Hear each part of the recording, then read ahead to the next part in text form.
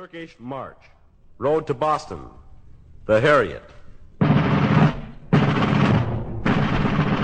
That's where Steve went this weekend. He went to the Bilderberg Conference at Aldi's. The first Bilderberg Conference was held in the United States in the conference area of a Comfort Inn off I-10 in Tallahassee, Florida. A breakfast of 3-day-old bagels, cold coffee, and dry Frosted Flakes. Just down the road from Cafe Risque,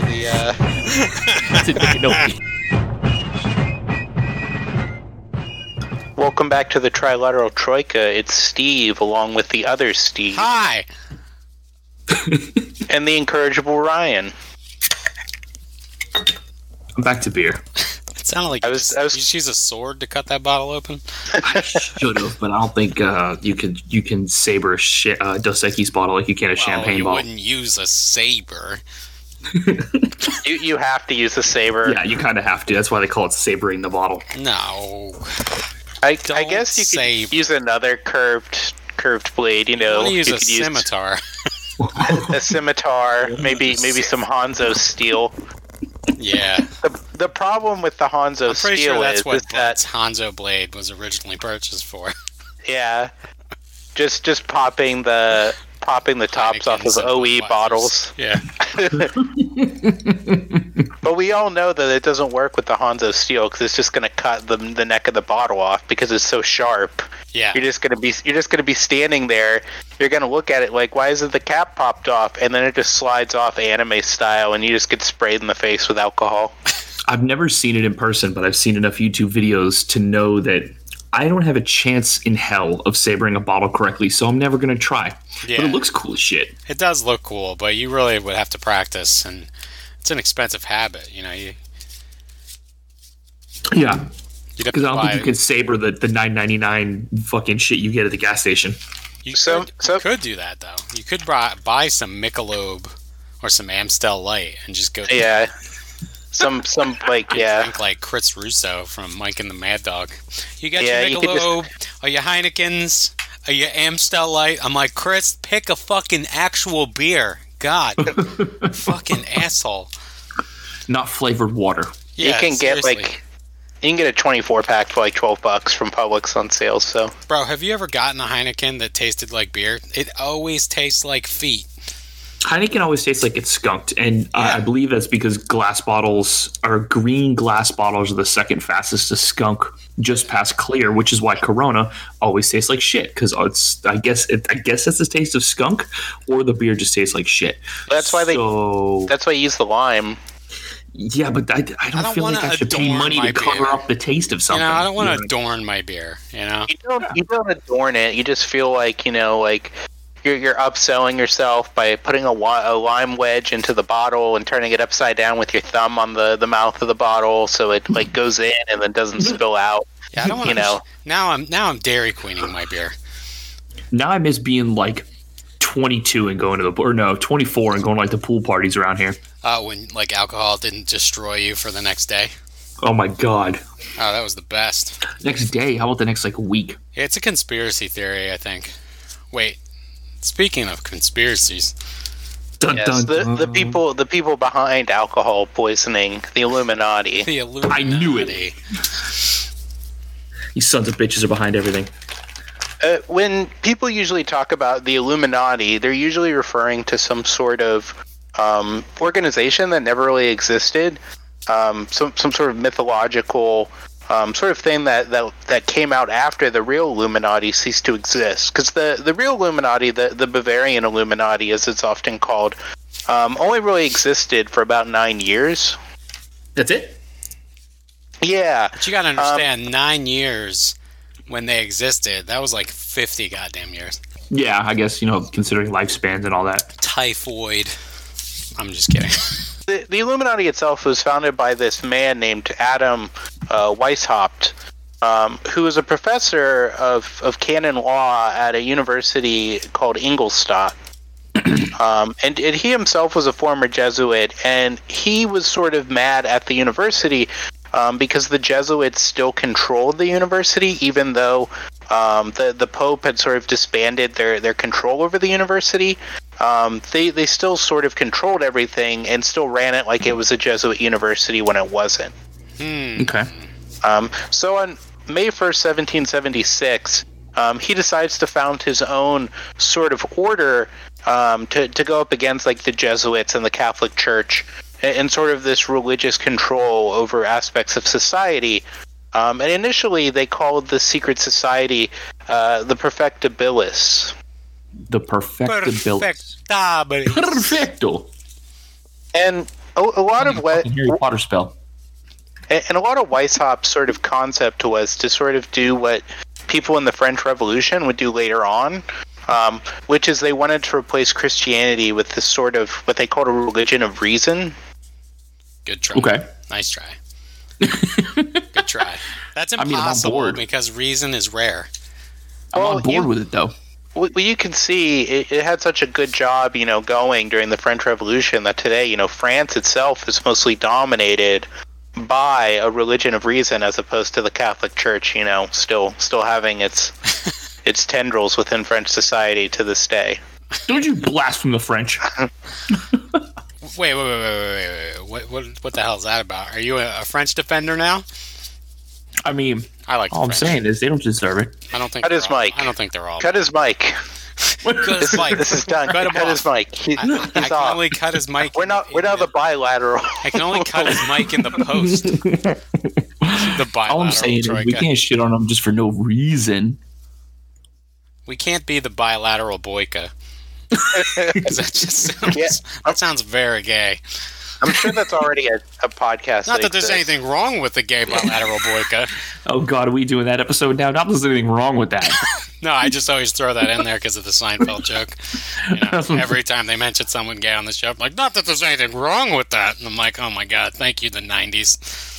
Fuck. When Weishaupt sort of creates a society, he sort of keeps like the Jesuit system of sort of management. They sort of keep internal discipline, and they also have a system of mutual surveillance, where members sort of report on the actions of other members to keep each other in line. That's like that app I found on someone's computer once when I was working on it. This guy was very evangelical Christian, and he had an app on there, and I don't know what it was called, but let's just call it Jerk Stop. And essentially, what it was for was his friend would know when he was online because it would send a message to his computer, and if he went to an adult website, it would block him and send a message to his friend, who would then have to talk him off the boner edge. What? That's bullshit. actually It's a real that's thing. that's actually the official like Mormon directive on what to do when you're traveling. That you should, if you're traveling away from your spouse or you're single, that you should travel in a group, and that like you should have like a guy friend to like watch you. Like that's one of the reasons why like the Mormon missionaries go in groups of two. Mormon trips end in homoerotic relationships than That's not. why it's more men. It was originally more men. Yeah. But they sort of like talk them down like I'm really Not that feeling there's it. anything wrong with that. It's like no. I You do. can't I can do just that. imagine No, it. Jaden. Like Jaden, why did we both say Jaden? Fucking Jaden, you're making a mistake. Ah, man. Brant, you're always right. Look, it's not. Skylar. It's Skylar, not. it's gonna be okay, Look, man. Look, you keep telling me I'm on porn sites, but it's just Talbots. The Illuminati itself was sort of organized very much like the Freemasons were, which will sort of come back to in a little bit. So the lowest people are called novices or novices. Hold up. Let me get a year check. It's still around 1776. Freedom year is what I heard. The year of fucking freedom. And there are three levels of membership. There's novices, Minervals, and Lesser Illuminati, which are the lowest rung. Minervals. The second one is it consisted of Freemasons, so it's ordinary, Scottish, and Scottish Knights. And then the third is sort of the mystery class, which has priest and regent. as well as Magus and King as their titles. This sounds like RPG classes and then prestige classes. Yeah. Initially, he didn't want to join the Freemasons because the Freemasons weren't really down with his ideas, and he also didn't want to pay dues to the Freemasons. This is post-Jesuit Weishaupt. Yeah, he hasn't been a Jesuit for a while. Okay, good. And he also has this sort of narrow circle of disciples that are from his own students. And then these students gradually increase getting members from places like Eichstätt, Freising, Munich, and other places. And they also try to find like other similar young men. And then Sounds questionable. And eventually Not that there's anything wrong with that. And eventually, in 1778, he comes up with the idea that he needs to get sort of rituals for the upper levels. Like he claims that there's like a higher level that doesn't exist yet, which is like the Is he top. slow rolling this organization? Yeah, he's making it up as he goes along. Yeah, and he needs to sort of like make out the middle areas, which he decides he's going to do with sort of Masonic rites. And then also steal the upper levels of Masonic rites to form his. I'm picturing his own like levels. This is like children playing in a yard with guns, and one of them gets shot, right? Like fake shot, and then he's on the ground, and then he immediately like throws something in his mouth, pretend, and then gets back up. yes. His buddy goes, "Tommy, you got shot. You're dead." And the kid's just like, "No, I just took a phoenix down, He's a and I'm revived good. kid. I'm revived now." And they're like, "This is fucking guns, Tommy, not Final Fantasy. This isn't the Illuminati. You can't make it up as you go.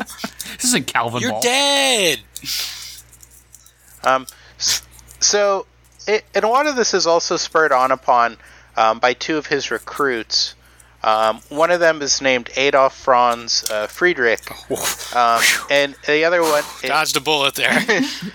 one of them is Freiherr von Kaniga, and Kaniga is his.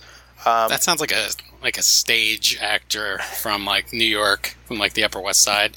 Freiherr von Kanika of the New England Kanigas. of the New England Kanigas. Yeah. He sort of rises quickly in the ranks because he had been a Freemason, and he wanted to like change the Freemasons into an organization like the Illuminati. But one of the recruiters sort of finds him, is like, well, there's already an organization that exists like that. So he joins the Illuminati, and he begins like recruiting more people. He helps writing. Hang back a second. You said he wanted to change it into an organization like the Illuminati, but he didn't know about the Illuminati. So you mean like they just had a shared ideal? Yeah, like he wanted to turn it into like this like organization based in reason that was sort of gonna like transform Europe and sort of like to embody the Age of Reason. Okay. And then like one of the recruiters sort of like runs into him, and like they talk it up, and he's like, "Oh, well, that what you want to do already exists. It's my organization." So he joins the Illuminati. He brings his knowledge of sort of like Freemason things, and he also develops a constitution for the Illuminati, which is never actually like fully implemented. And he also develops like an internal system of communication that they use. Interesting. Did they think that this guy was kind of a joke, or did they like take him seriously? They take him seriously, and they sort of use this sort of system of internal communication because during this time, a lot of the things they're talking about, you know, like the nobility, like don't want this to happen. Like the king doesn't want people to sort of implement these sort of like ideas of the Age of Reason because they're generally like democratic. Yeah, because it goes by his power. Yeah, it's sort of like the fact, you know, that like Voltaire was called to the court of like Catherine the Great. Catherine the Great was like a big fan of Voltaire, but Voltaire ended up hating Catherine the Great because she never wanted to implement like anything Voltaire wanted. She just liked reading his books. Mm-hmm. And the system he develops, they all have they use a cipher And within the cipher, they all give themselves code names, which are usually based on sort of things from Greek mythology. Ooh. Either I can already see the fight. I want to be Zeus. I want to be Zeus. Sort of like Greek philosophers and people like that. For instance, Weishaupt was referred to as Spartacus, who though he is Greek, he's not from like, he's from sort of like Roman times. And Kaniga was Philo. Like the dough? Really? Like the dough. Philo. Yeah, like the dough. Philo dough. Of the dough I think fame. I think it's spelled the same way. I love Philo dough. It's so crispy. Imagine your entire and thin historical and significance boils down to a dough. it falls apart at the slightest touch of your palate, just like this man's idea. Well, you know what? Ryan? I'm going to raise you. You're going to talk about historical figures known for their food contributions. Let's go. Colonel Sanders, General Boom. Sal. Epicurus. Keep going. General Zhao never actually like made chicken. They just named it after him. Yeah, we talked about that. He's not a real chicken maker. Well, Colonel Sanders was a huge grifter. Colonel Sanders not only actually like I sort heard of he wasn't even a real fucking colonel. stole the recipe. He bought his commission, Steve. Okay, he's a Kentucky colonel. Colonel Mustard wasn't a real colonel either. A Kentucky colonel was through a commission. Like some states have like a militia, like not the National Guard. Like they have their own like state militia that's separate from the National Guard. Yeah, they're Texas. tactical Yeah, Texas has militias. that. Yeah. Big Well, time. no, it's not even like a tactical militia. It's an official state organization. It's like state militia, but it's not the National Guard. It's like the But state militia. It's just like losers buying like commissions. Like Running around I always in think of airsoft that shit. picture of Ralph Wiggum on the bus, Yeah. and he's like, and he just says, "I'm a militia." like Yes. from RPG fame, Lou Zochi. Lou Zochi was in one of those. I think he was in Alabama. Oh, is that why he was a colonel? Yeah. He was a Kentucky colonel? No, he was in Alabama actually. But Oh, fucking Lou. But you essentially buy your commission, and like there's no sort of standards for like physical or anything like that. So you don't. Oh, of course not. So you don't like exercise or anything like that. You just show up and then just like pretend to be in the military for like a weekend. So it's kind of So like the National Guard. well, No, the National Guard. the National Guard is 2 have weeks a month. standards. they're real. But you- They're real 1 military. week a year. I guess you got to show up They're more for the. they're real. No, they're real military, dude. Because I have a friend who was in the reserve or the National Guard. I can't remember exactly, but he I think he actually almost got kicked out because he was out of shape. God damn. Like they'll kick you out if you're out of shape. You have to be like ready, basically. They go more than like I believe it's more than a weekend a month now, and especially with them being like shipped out to other places. But the whole thing about the National Guard is that they're supposed to be a supplementary unit to the main military and do a lot of like the garrison duty. But that sort of changed in Vietnam because they didn't want to send the National Guard units off to Vietnam because they had to be in American cities to prevent them from being burned to the ground during like race riots. And that's sort of how the National Guard sort of got that reputation as sort of being like they're not real soldiers. They just show up on the weekends and like don't do anything. But I literally thought their motto was like 1 week or 1 weekend a month. 2 weeks a year. That's a recruiting method. That's Yeah. all that is. Oh, okay. They're just trying to get you to join based on like it's not that hard, but you have to go through real basic training. I guess it's like the And, National Guard's you know. recruitment method. Like the Army's like, we're going to give you $30,000. Not. That's telling like back you in the day anything. when they had that commercial where it said exactly what you just said, and it started off with that, like the cops on the street and the computer wouldn't boot, and the kid just walks over to the computer and goes, "Press F8 and reboot in safe mode, dumbass." Oh, yeah, yeah, I know and what you're talking about, yeah, the cop is just like, "Thanks again, Timmy," and then they're like, "If you're a hacker, join the army." Like, okay. Listen, joke's on them though, because now they're using Xbox controllers to fly drones over there. So Oh my god. Well, He on X Games mode. the military recruiters lie very much like the Bavarian Illuminati recruiters. Oh, hell yeah, dude. So eventually, the Bavarian Illuminati spreads all the way to like Western Europe, to Paris, They have people in Italy and Denmark and in Poland, and it's sort of at their height. They have around over 2,000 members. Jesus, that's actually a lot. Okay, that's not a very exclusive club. And a lot of sort of literary people also sort of like what they're sort of talking about. Name them off. Like, roll them off. Like, expose them. like Goethe. Yeah, but Goethe was like in like 30 goddamn Illuminatis. Herder, and Goethe, and Charles Augustus of Saxe-Weimar-Eisenach. Okay. And some nobles, some of these people claim to have been members of the Illuminati, but people don't actually think they were. Like they're just sort of claiming they were, since the organization was so short-lived. You know, do they actually take like roll too? Like, do we know who is actually in the Illuminati? We have a good idea of who was like who the major players were in the actual organization, because there's actually a lot of extensive writings from them and from this time. And a lot of them actually, which we'll get to, end up being sort of confiscated and sort of held and published. So that sort of helped. Okay. Now, Steve, what I want to ask you is, did the newfangled Illuminati have anything to do with the incandescent bulb changes? Well, considering this is in the 18th century, definitely. It's the furthest I've ever gone for a pun setup. The Illuminati, you get it? Yeah, I get it. I get it, Fucking Steve. Good. That's a good joke. Our listeners literally just hit our PayPal link. Oh wait, we don't have a PayPal link. Fuck. Ryan, get on that. We need a Ko-fi. PayPal link will be set up by the end of the day.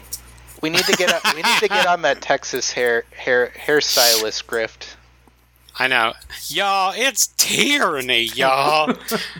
People can't cut. I can't cut the hair. I can't feed my 5 horses, my 3 mini horses, my lemur, my wallaby. Look, y'all. It says in the Constitution. It says in the Constitution that I'm supposed to have an unalienable right to my fucking megafauna. Listen, the greatest thing I saw was the hairdresser that went on like a 20-minute breakdown of this woman and looked at her roots and was like, hey, so based on the average length of time it takes human hair to grow, and we can see where the coloration in her hair is, you know, we can determine this woman hasn't had her fucking hair done in like 9 months, so I don't know what the fuck she's on about. I need to get my goddamn hair done. You look like shit. Like, you needed to get done 9 months ago, not today. Oh, like, just man. Okay, so here's the thing. I can't do the impression very well, but it was like a very flagrantly gay dude, which are my favorite gay dudes because they are hilarious and the best to be around. Not that there's anything wrong with that. Listen, because they have the most incredible takedowns of people, and it was painful for her. Like, I was like, well, you know what they say: reality has a well-known gay bias. It was fantastic. If say Ryan goes by the Homer Simpson philosophy, he likes his TV loud, his beer cold, and his homosexual slamming. Not that there's anything. No, I'm done now. We always say that. That's how we end any political arguments. Like, we're like, I'm not voting for. I like my Amendment 17 canceled and my gays married. To get back to the Schedule 3. To get back to the true masters of the world, the Illuminati, they also had some sort of minor notables that were actually believed to be members. One was an astronomer named Johann Bode. The writer and bookseller Friedrich Nicolai, philosopher Friedrich Jacobi, and poets... Was he a Jacobin? No, Jacobi. Oh, Jacoby. Oh, okay. All right, I got you. Yeah. We says it different where I'm from. And poets Friedrich Leopold and Graf zu Stolberg. Why does everyone sound like they're Bavarian? Is it because it's the Bavarian Illuminati? I know. Oh my god. And one of the things that sort of becomes prominent during this era, and it's not surprising because this is sort of where the French Revolution ends up going, is they sort of have this concept of benevolent despotism. as sort of a way to bring about the Enlightenment, and this even goes on into like Marxist thought in the 19th century.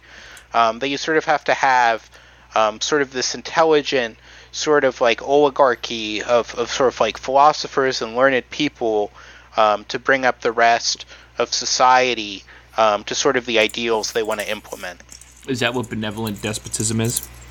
Yeah, it's sort of the fact, like, you know, like a despot is sort of like a dictator.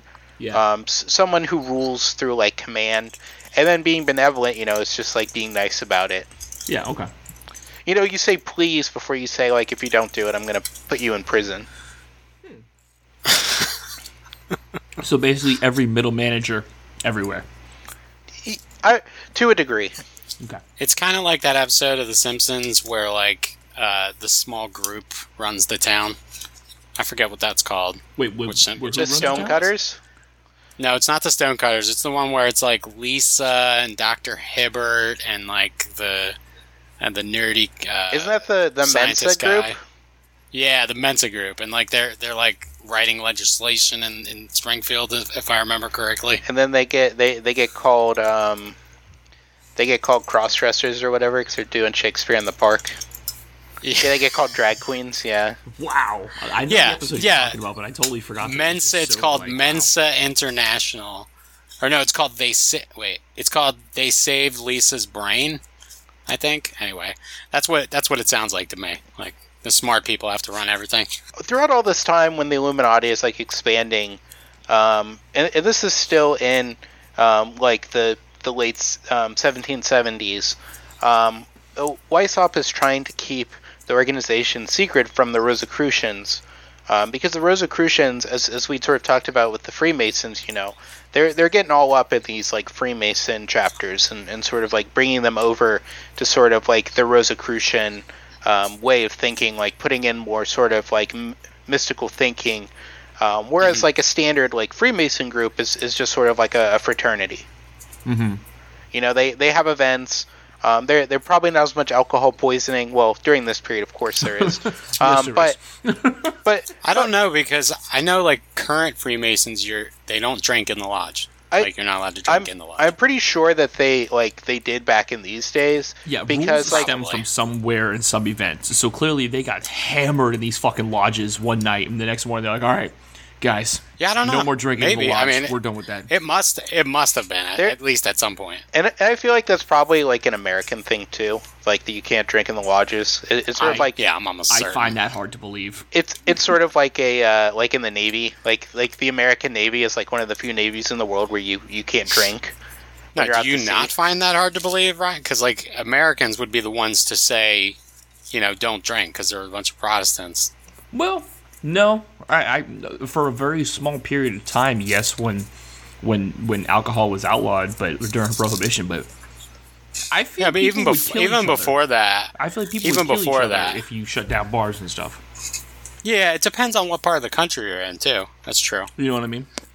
Yeah, absolutely. So the Rosicrucians, even though they were like predominantly Protestant, they were actually like very like pro like monarchy.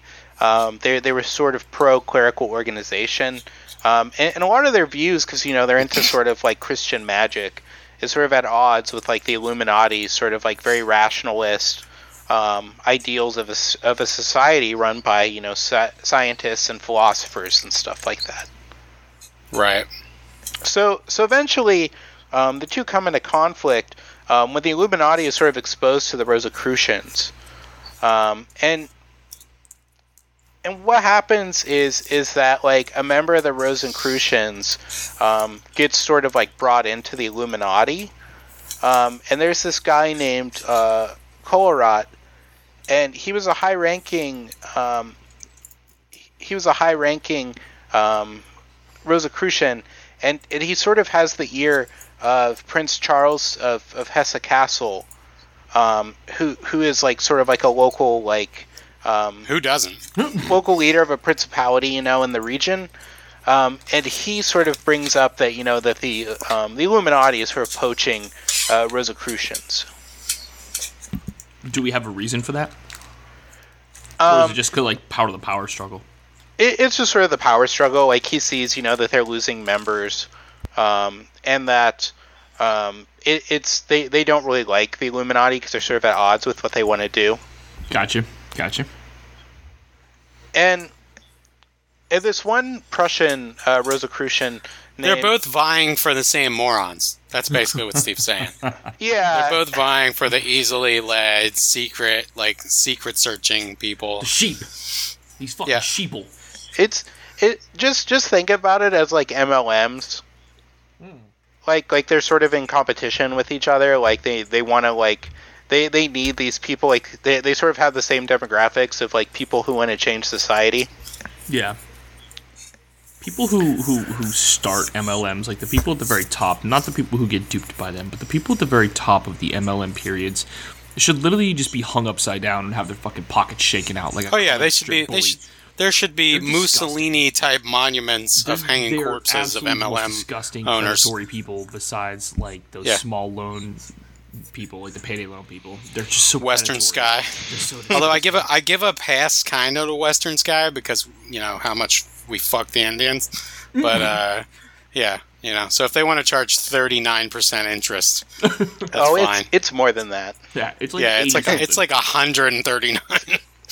Steve, you just named out like a really bad like car loan, like what from a dealership, like 39%. That's standard legal bad like interest. Steve, let me ask you a question about these Illuminati versus the Rosicrucians. Which one was buy here, pay here? Because that's the better one. Because if you're going to go into, like, I heard that one of those organizations, you had to pay a third party and might have been Jewish. Not that there's anything wrong with that.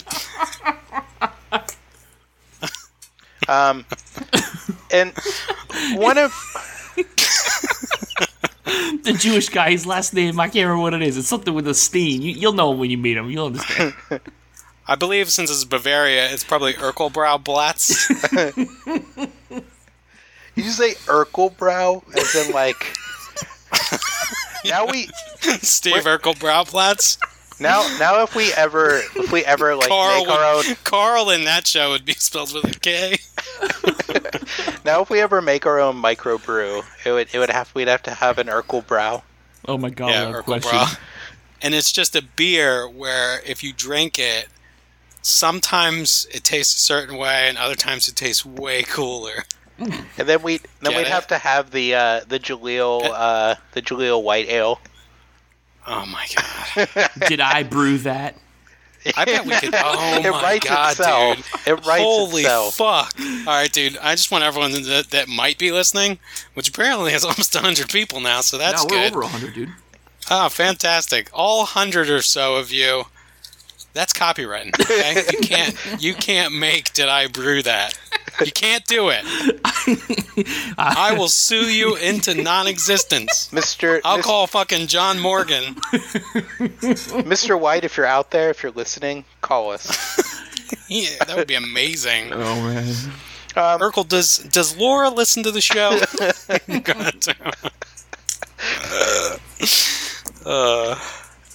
One of these Rosicrucians, he's a Prussian named Johann Christoph von Waldner. He sort of begins a campaign against the Illuminati, and sort of claims that they're atheists and that they have like revolutionary tendencies, that they sort of want to overthrow the current order. Waldner himself, he's sort of like a scam artist mystic. He is like a specially engineered room that he uses. You could just say he's a mystic. Yeah, but he's like more so than just like, all right, now we're gonna hold hands and we're gonna. Oh, you mean he's very clear. He's like a Madame Blavatsky. He has his own like special room. Miss Cleo. Yeah, he has a special room that so that when he does seances and stuff, things happen. Can we? Oh, that's fantastic. Can we do an episode about TV psychics? It's historical. It's recent history because Miss Cleo's story alone is awful. Just how much they fucked her, dude. They fucked her over. Oh my god, she got fucked so bad. But my favorite joke from that time period is still the Dionne Warwick joke. How come she didn't see this coming?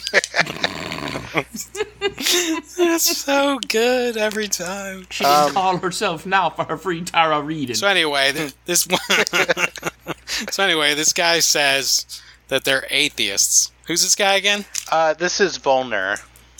Okay. And he's sort of like claiming, that they're atheists and that they're revolutionaries. And in 1783, Friedrich the Great informs Charles of Hesse that the Berlin lodges had found these sort of documents belonging to the Minervals, the lower levels of the Illuminati, which he claimed was appalling material, and he sort of asked if he had heard of them. And a lot of the material that they have is sort of just like banned book type stuff, like stuff about like reason and revolutions and stuff like that. Can't have The Catcher in the Rye. Can't Catch in the Rye. Yeah, it's like Turner Diaries, those kind of books. Well, the Turner Diaries can fuck off, but The Catcher in the Rye. I'm just saying it's a banned book. It is a banned book. I'm not saying anything else about that piece of trash. I'm just saying it's a banned book. But when I say it's like banned books, it's like the good banned books.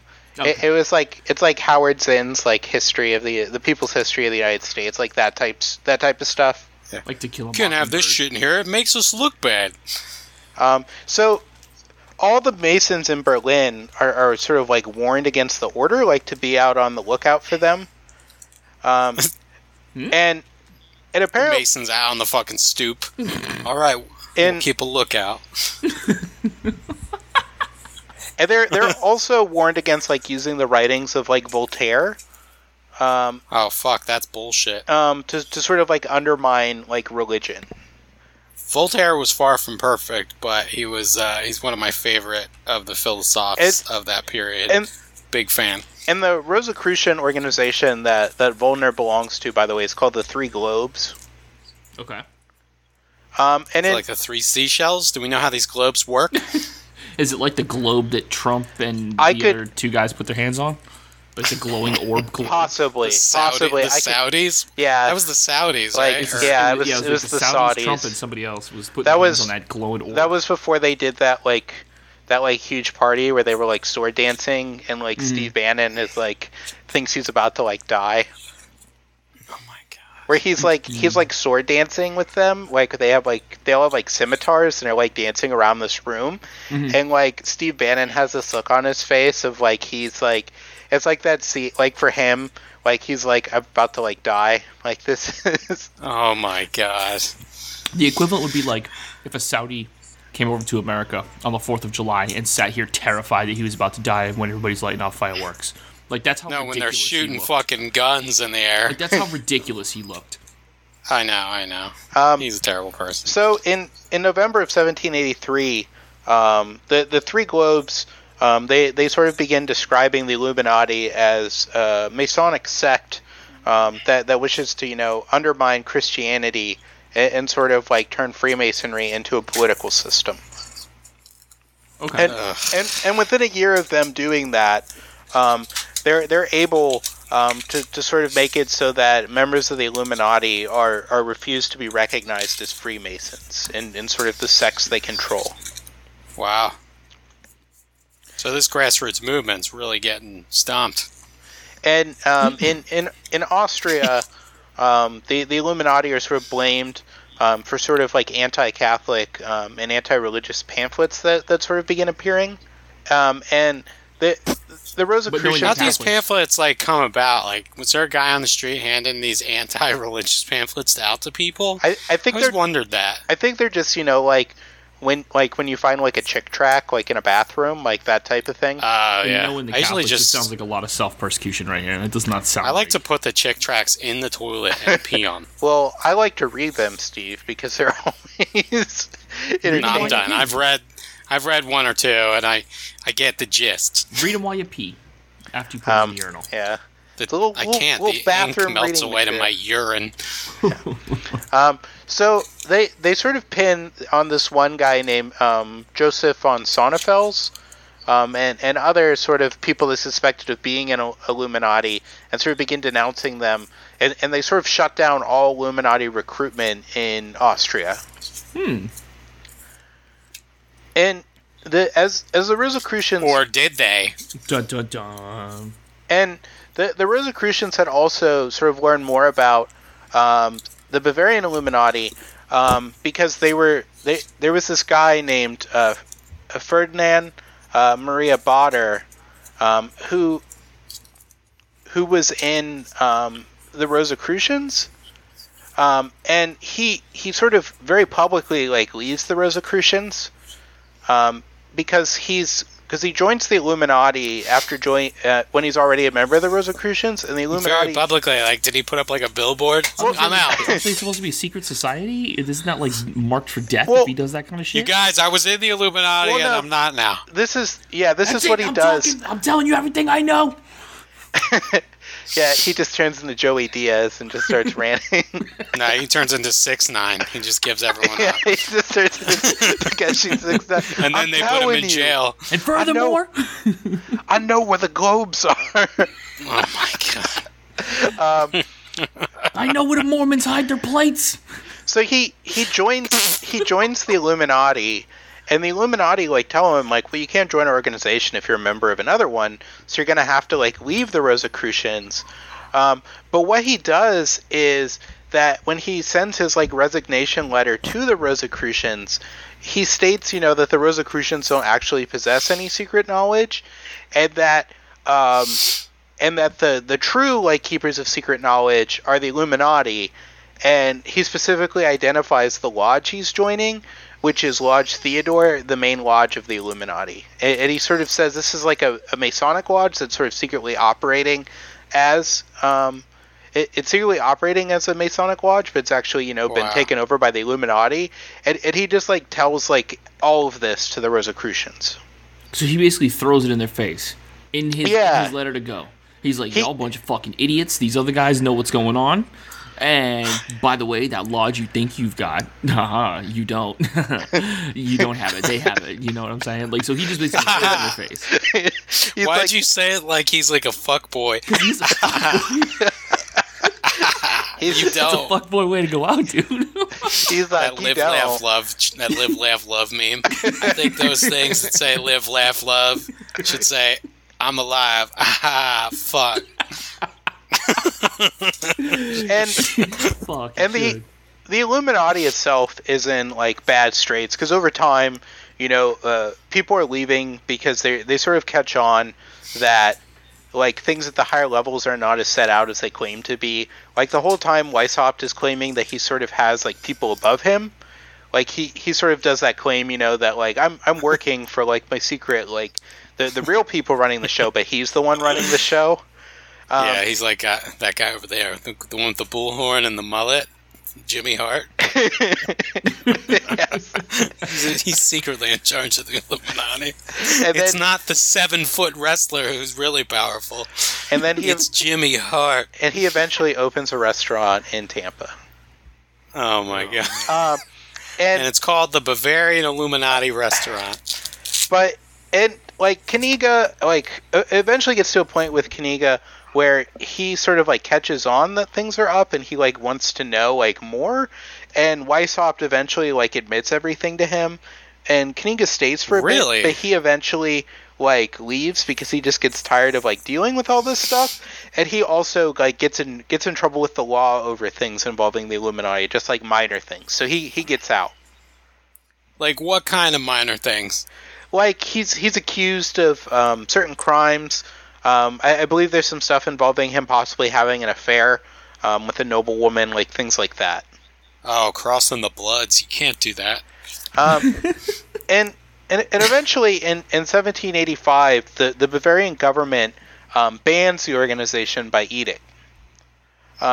Did you say by edict or eating? Edict. It sounded like you said bans the organization by eating. Bans the organization. Eats them. Look at them. They will not stop putting food in their mouths. We cannot. There's no way we can operate. Well, I'm never going to financially recover from this. That's because the king of Bavaria, he's Uter.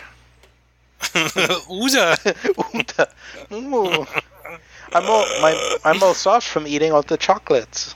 I'm about to say, isn't Bavarian known for like their chocolates? So I mean, a little piggy round rotund. Bavarian cream donuts, It's an ancient recipe. If you want to know like the stereotype of a Bavarian, it's like Sergeant Schultz from Hogan's Heroes. Like just think of a fat normal dumb pretzel. Guy. A fat dumb farmer is essentially like the Bavarian like stereotype. Yeah. I could boil Irish stereotypes down to a single sound. Why are they drinking Shasta? Diet Shasta. Because it's the orange flavor. Diet Shasta orange. When I was reading Angela's Ashes, Frank McCourt opined the lack of Shasta in his native land. No, I had some beers. It's one of the main reasons he left. What's that? I had some beers left over from Cinco de Mayo. This is the Natty Light Seltzer Aloha Beaches. Did you do Cinco de Mayo like at your home? I did. Fantastic. Tacos. I had a burrito and then I bought some because the Aldi right next to me opened again, so I bought some Aldi like Corona. Are they allowing like one person at a time, or is it just like end of days scenario? They do the aisles, and then when it comes time to check out, it turns into like end of days where it's just like the last helicopter. It's the last helicopter out of Saigon while like people are like in line like waiting to check out. You say like have a nice day to somebody, and they're like, don't talk near me. Oh my god, it's hilarious. So, probably like Mad Max Fury Road by my house. It's fucking insane. Dude, I like it. I like it this way. It's easier for me. But so many people not following the rules in there. Like there's clearly marked signs on the floor that you're supposed to go one way down the aisle, and there's just a schmuck couple that cannot excuse themselves for any reason because they're young. I was in Publix. Like this was like a couple weeks ago. Back even before like they started like pitching like the myth, that we've like beaten this. And there was this younger couple, and the woman in the couple, she was just like rubbing her face and like touching her nose and her mouth and like rubbing her eyes, and it was just like this is why this happens. I watch people that wear gloves and touch everything, and then touch their face, and then touch their phone, and then touch. Yeah, I'm just like, what are you doing? Because I made this analogy to my wife. When you go out on the road and you drive, and there's a speed limit, right? Who follows it? Like 1-2 people out of 10, maybe, right? Well, picture that now. Now, like picture they said you all have to wear masks. Nope. Like maybe 2-3 people out of the recommendation are going to actually do it, and the rest of them are the assholes who just don't even pay attention, and they're only out there for themselves. It's fucking selfishness. That's what it comes down to. It's constitutionally against my freedoms when I have to wear a mask. That is tyranny. That one fucking meme that someone sent me, I think it was on the Something Awful forums. It was, hold on, I'm loading it up right now, because it's, I don't know if I sent it to Steve earlier this week. It's like, shout out to beautiful goons on Something Awful. Yeah, we love you. Oh yeah, why won't the deep state let me go to Denny's? And it's just a rebel flag and a furry in camo. Yeah, it's the crying fox furry. Why won't that deep state let me go to Denny's? Which that is an like the background of that image like is the original image, which is like a crying like fox furry with the Confederate flag behind it. Oh my god! So would you say the Illuminati was like the deep state? I would say they were done in by the deep state. Because I feel like the deep state idea is that there's some layer, like it's like the bullshit that Weishaupt was pushing. Well, there's some extra layer, but the scarier notion is that there isn't. That the evil's right there. the whole concept of like the deep state is that like that there's this entrenched like bureaucracy that's sort of like secretly controlling things and pushing their agenda.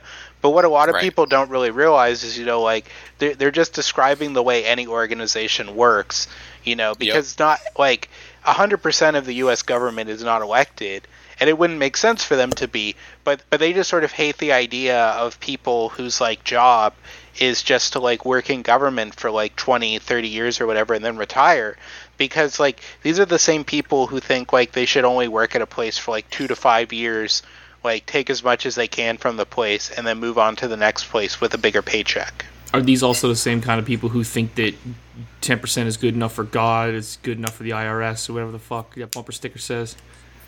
To a degree. Okay. It's a Venn diagram. Okay. But when the Bavarian government bans the Illuminati, some of the members get imprisoned. Others are sort of like run out of Bavaria. Weishaupt is one of these people.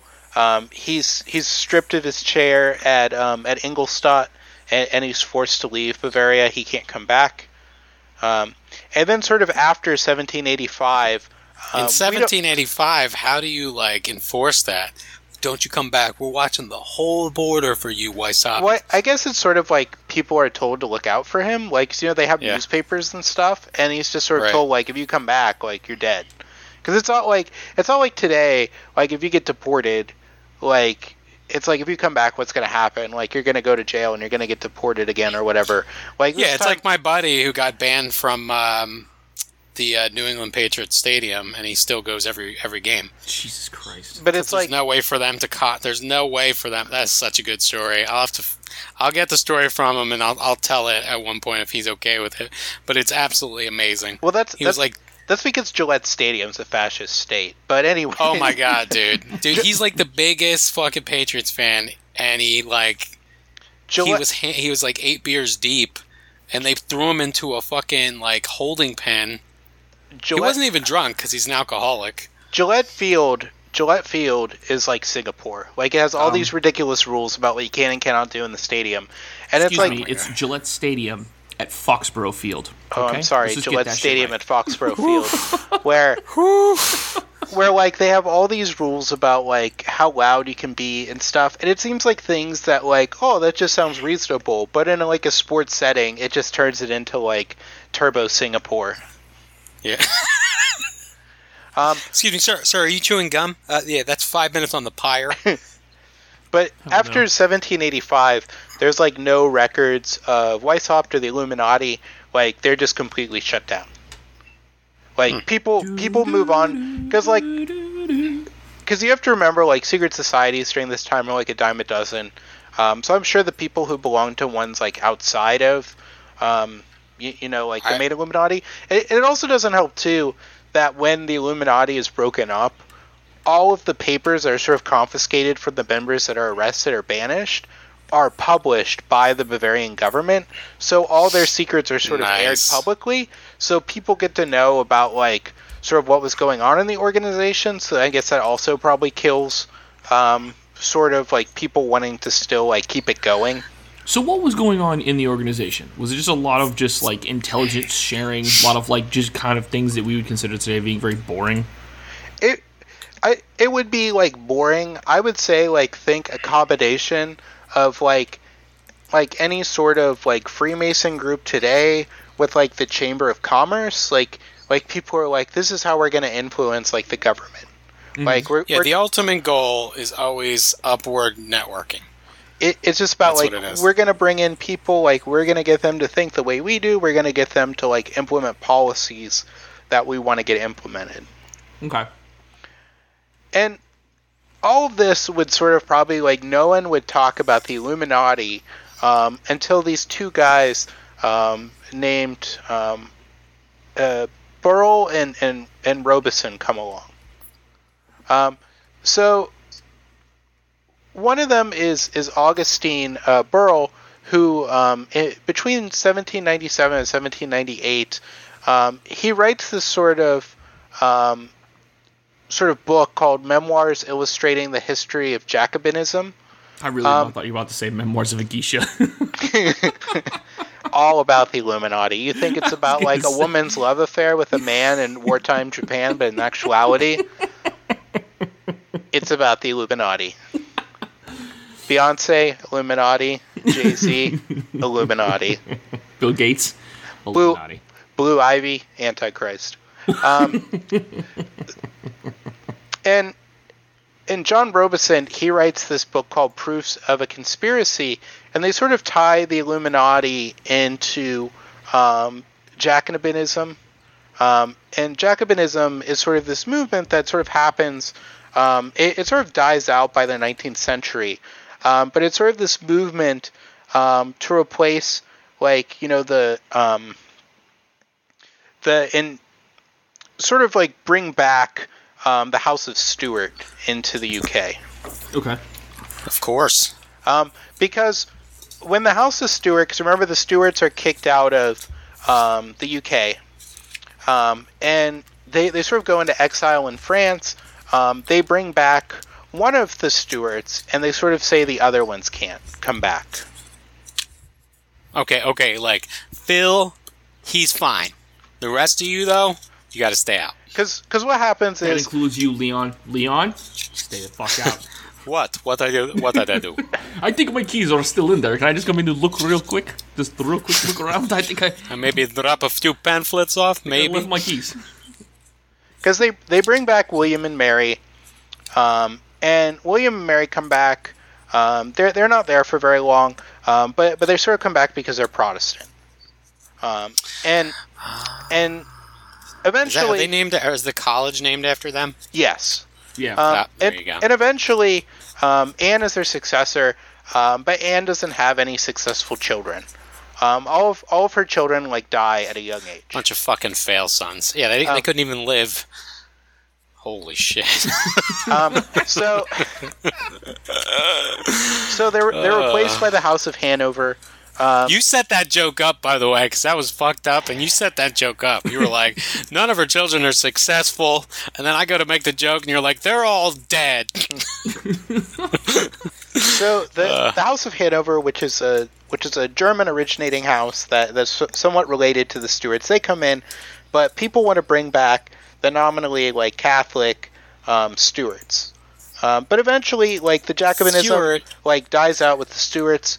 And it doesn't help the fact, too, that the last Stuarts were sort of hanging out in France, and then the French Revolution happened, so they have, like, nowhere really to go that's close to the UK. They also successfully, you know, like, launch invasions, but they're crushed by the Hanoverians. Hanoverians being... That like, George III was from the House of Hanover. Okay.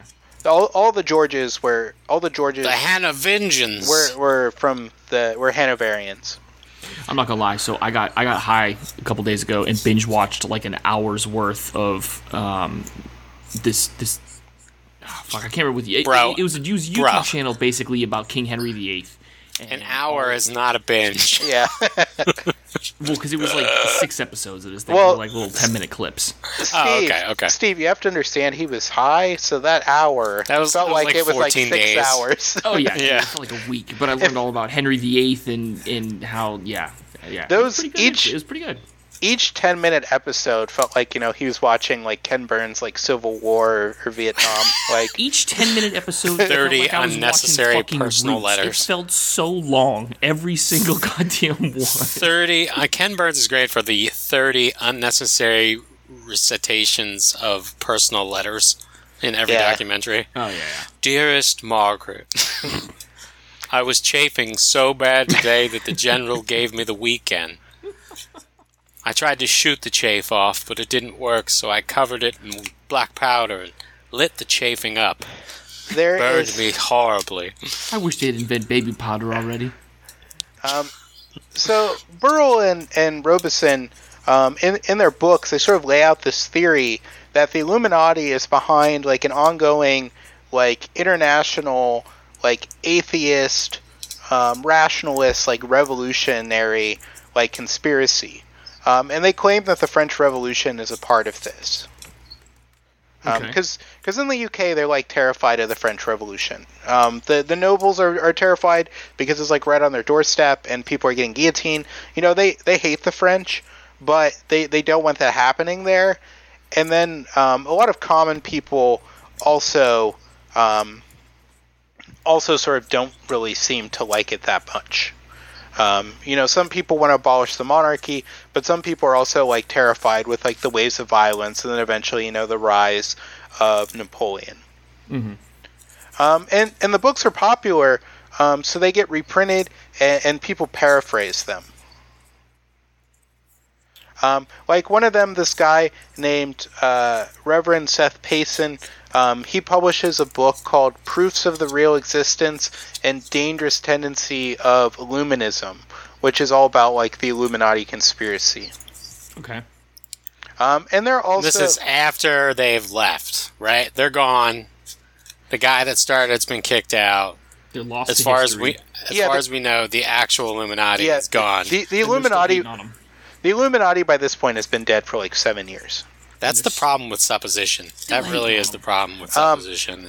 You can't prove it, so it's completely like up in the air all the time. And you also get sort of like rational, like critical takedowns of like the French Revolution. One of them is written by this guy named Jean-Joseph Monnier, and he writes this book called On the Influence Attributed to Philosophers, Freemasons, and to the Illuminati on the Revolution of France, which sort of like ties this all to sort of like a wave of rationalism. What's crazy about the French Revolution is that just based on facts alone that happened during the French Revolution, if you were inclined to attack the French Revolution, you could, and you'd probably be right to a certain extent, wanton death and violence. Well, like, it got an end, but in the end it became corrupt too. And it was like, you had reason to go against it. You didn't have to make shit up. Like in the United States, like for instance, Thomas Jefferson was a big fan of the French Revolution, despite the fact, he was a slave owner. And Alexander Hamilton himself was, opposed to the French Revolution, but he himself was also like an abolitionist. Right. Or I guess you would say he was a proto-abolitionist because, the abolitionist movement, as it came to be called an abolitionist, didn't exist at that time period. Right. So the works of Robeson and Burrell eventually, like, sort of make their way to the United States. And this New England minister named Jebediah Morse, he was a congregational minister and geographer. He begins delivering sermons against the Illuminati. All right, now Jebediah. God, I hate that name. And the first, I like Jedediah, like to get rid of the B, add the extra D. Yeah, Jedediah. Well, it's Jedediah. Okay, that's so much better. Okay, Jedediah. You gotta credit. If it's Jebediah, get the fuck out. Yeah, you fucking Amish fuck. I'm not worried about offending Amish. They can't listen to us. Amish swerve. English, you know what? English. There is There is one Amish listener, and he is in the hayloft, and he's got a transistor MP3 player. He's pissed. And you just totally ran him off the podcast. God damn it! Who's he gonna tell? There's a couple. He's gonna tell himself, and then give it up, and then he's just gonna go back to farm life. Ryan, there were a couple Amish, that are on Rumspringa. Yeah, he won't stay on his Rumspringa forever. He'll go back to mom. Like the Schmellies, you got him. That is so good. You got him all. You got him all worked up. He's going to go back, defend his people's ways. But I don't even want to ruin it. But like season 7 of what's the name of that fucking show? Letterkenny. Letterkenny, yeah. When they go over their house, the Mennonites' house, to help. I'm not even gonna ruin it. Just season 7. Look it up. Fucking one of the funniest things I've ever seen. One of the actual first instances of the Illuminati being printed in the United States was actually one of Jedediah Morse's sermons, which was printed on May 9, 1798. And this is because Morse. He had been alerted by a friend of his in Reverend John Erskine of Edinburgh, who's actually a somewhat famous minister from that time. Erskine had read proofs shortly before they had been published, and he had sent this to Morse, telling him about this Illuminati thing. Okay. And you also get there's another anti-Illuminati writer named Timothy Dwight. Who sort of follows this, and they sort of begin this sort of conspiratorial, or this condemnation of an imaginary group of conspirators. Too much time has passed, but it's Letterkenny season 8. It's Holy Sheet. That's the name of the episode. Go watch that. So why are these people hating so hard on the Illuminati, being that they've been gone for almost a decade? Well, still, why are they hating? It's easy. Well, you have to understand, it's like the Satanic Panic. It's something that doesn't exist, or just like a minor news story or something that's just been. It's a straw man. That's what it is. It's a straw man, and it's also sort of a game of telephone that's going between people. It's like all those people, when they have the conservative rallies or whatever, and they talk about abortion, and they all have these absurd stories about what abortion doctors who give abortions are doing, and they're all what I heard is they put kind of a reverse blender inside. Yeah, I heard that it's called an immersion blender that they stick up there and just turn it on. I heard they do it. I heard they do it up to the 9th trimester. I heard that 3 days after birth. I heard that in certain states that late term abortion is 7 years. If they're 7, they'll take a 7-year-old, a second grader. What they need to do is up that late term abortion up to a max of 686 months, so we can really abort some of these fucking idiots. So I don't want to have a conversation about abortion, but I always made that joke at work. If you're gonna have abortion, have it real late, when they're 10 or 12. You find out if the person's gonna be a dick. Yeah, get rid of this kid. Take him out. Get the fuck out of here. So being exiled. No relation, Leon. Okay, you're being exiled from the house, Leon. And technically, Leon's birth was his first excellent. I love that joke. His mom needed him out of there. I love that fucking joke.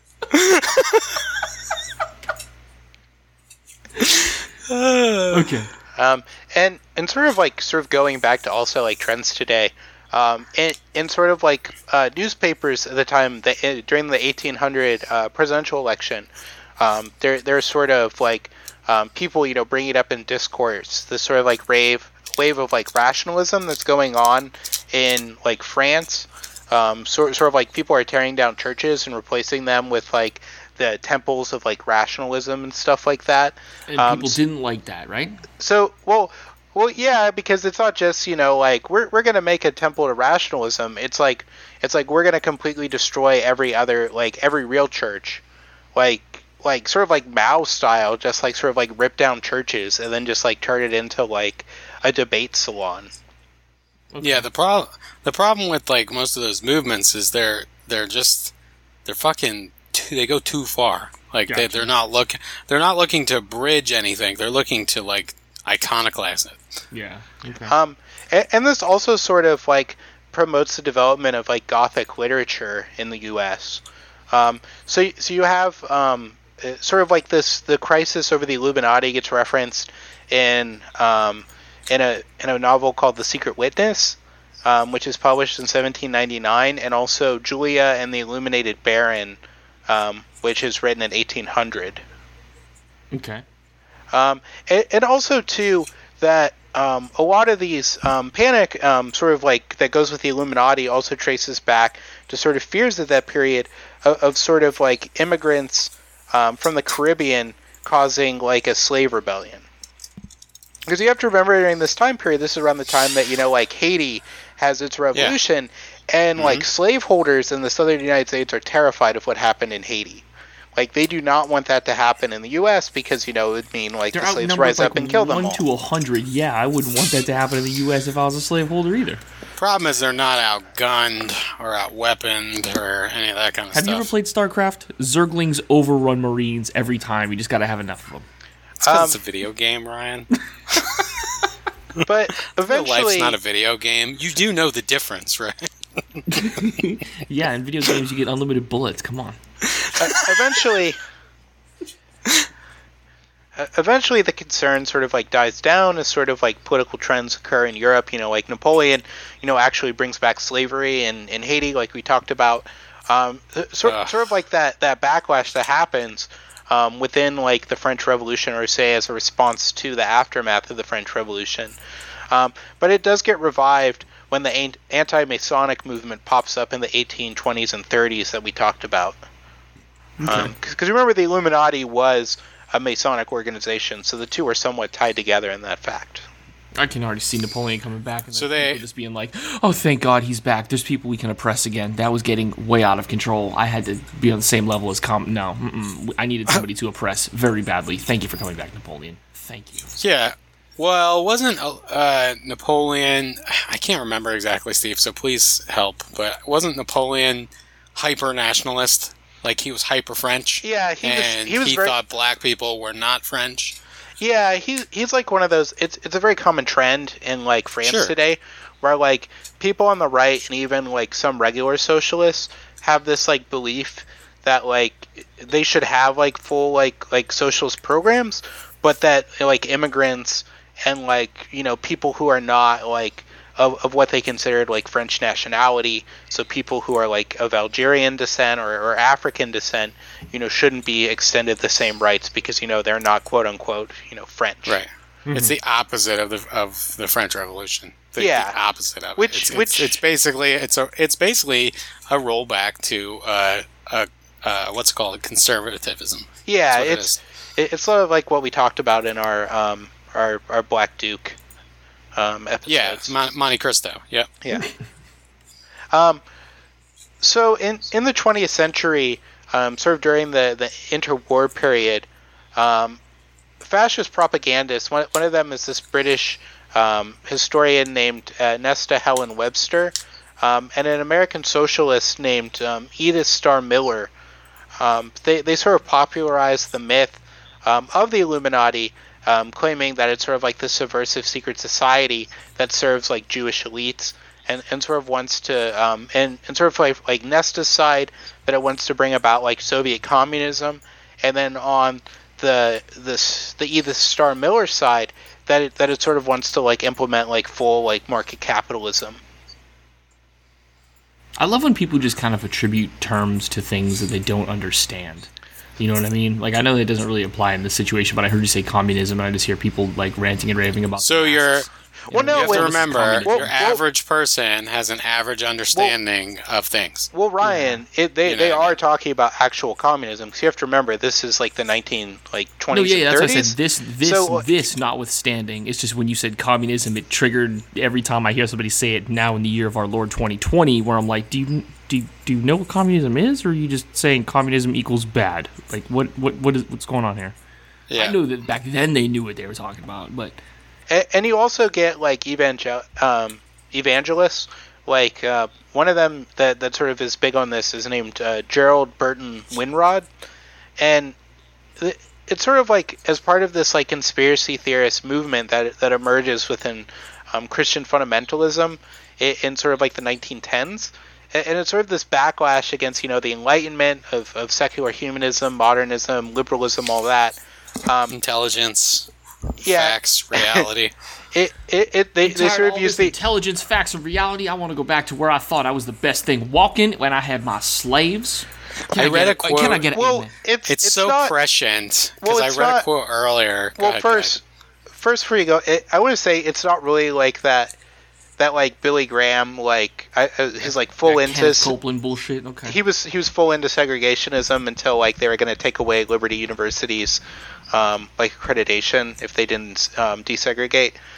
It's more along the lines of like, so you have to remember during this period, this is like the Scope Spunky trial period, so it's all part of that backlash against that of like they're going to teach evolution in our schools, so we have to stop them. Like they're going to teach children like sex education, like that type of level of like evangelical.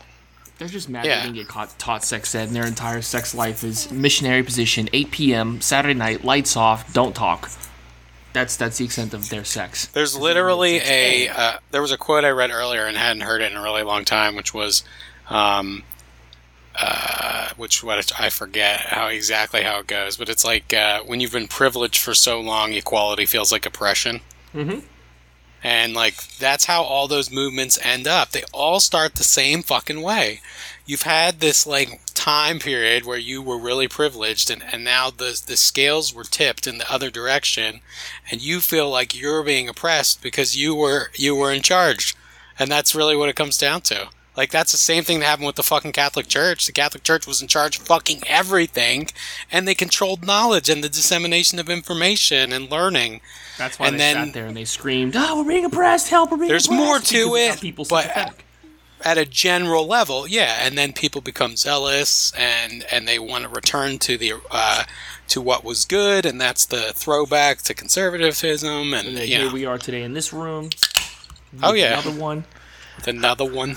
And then sort of getting to like the modern day like sort of version of the Illuminati. A lot of that sort of comes out of like right wing populist groups. Procter Gamble. Like Alex Jones.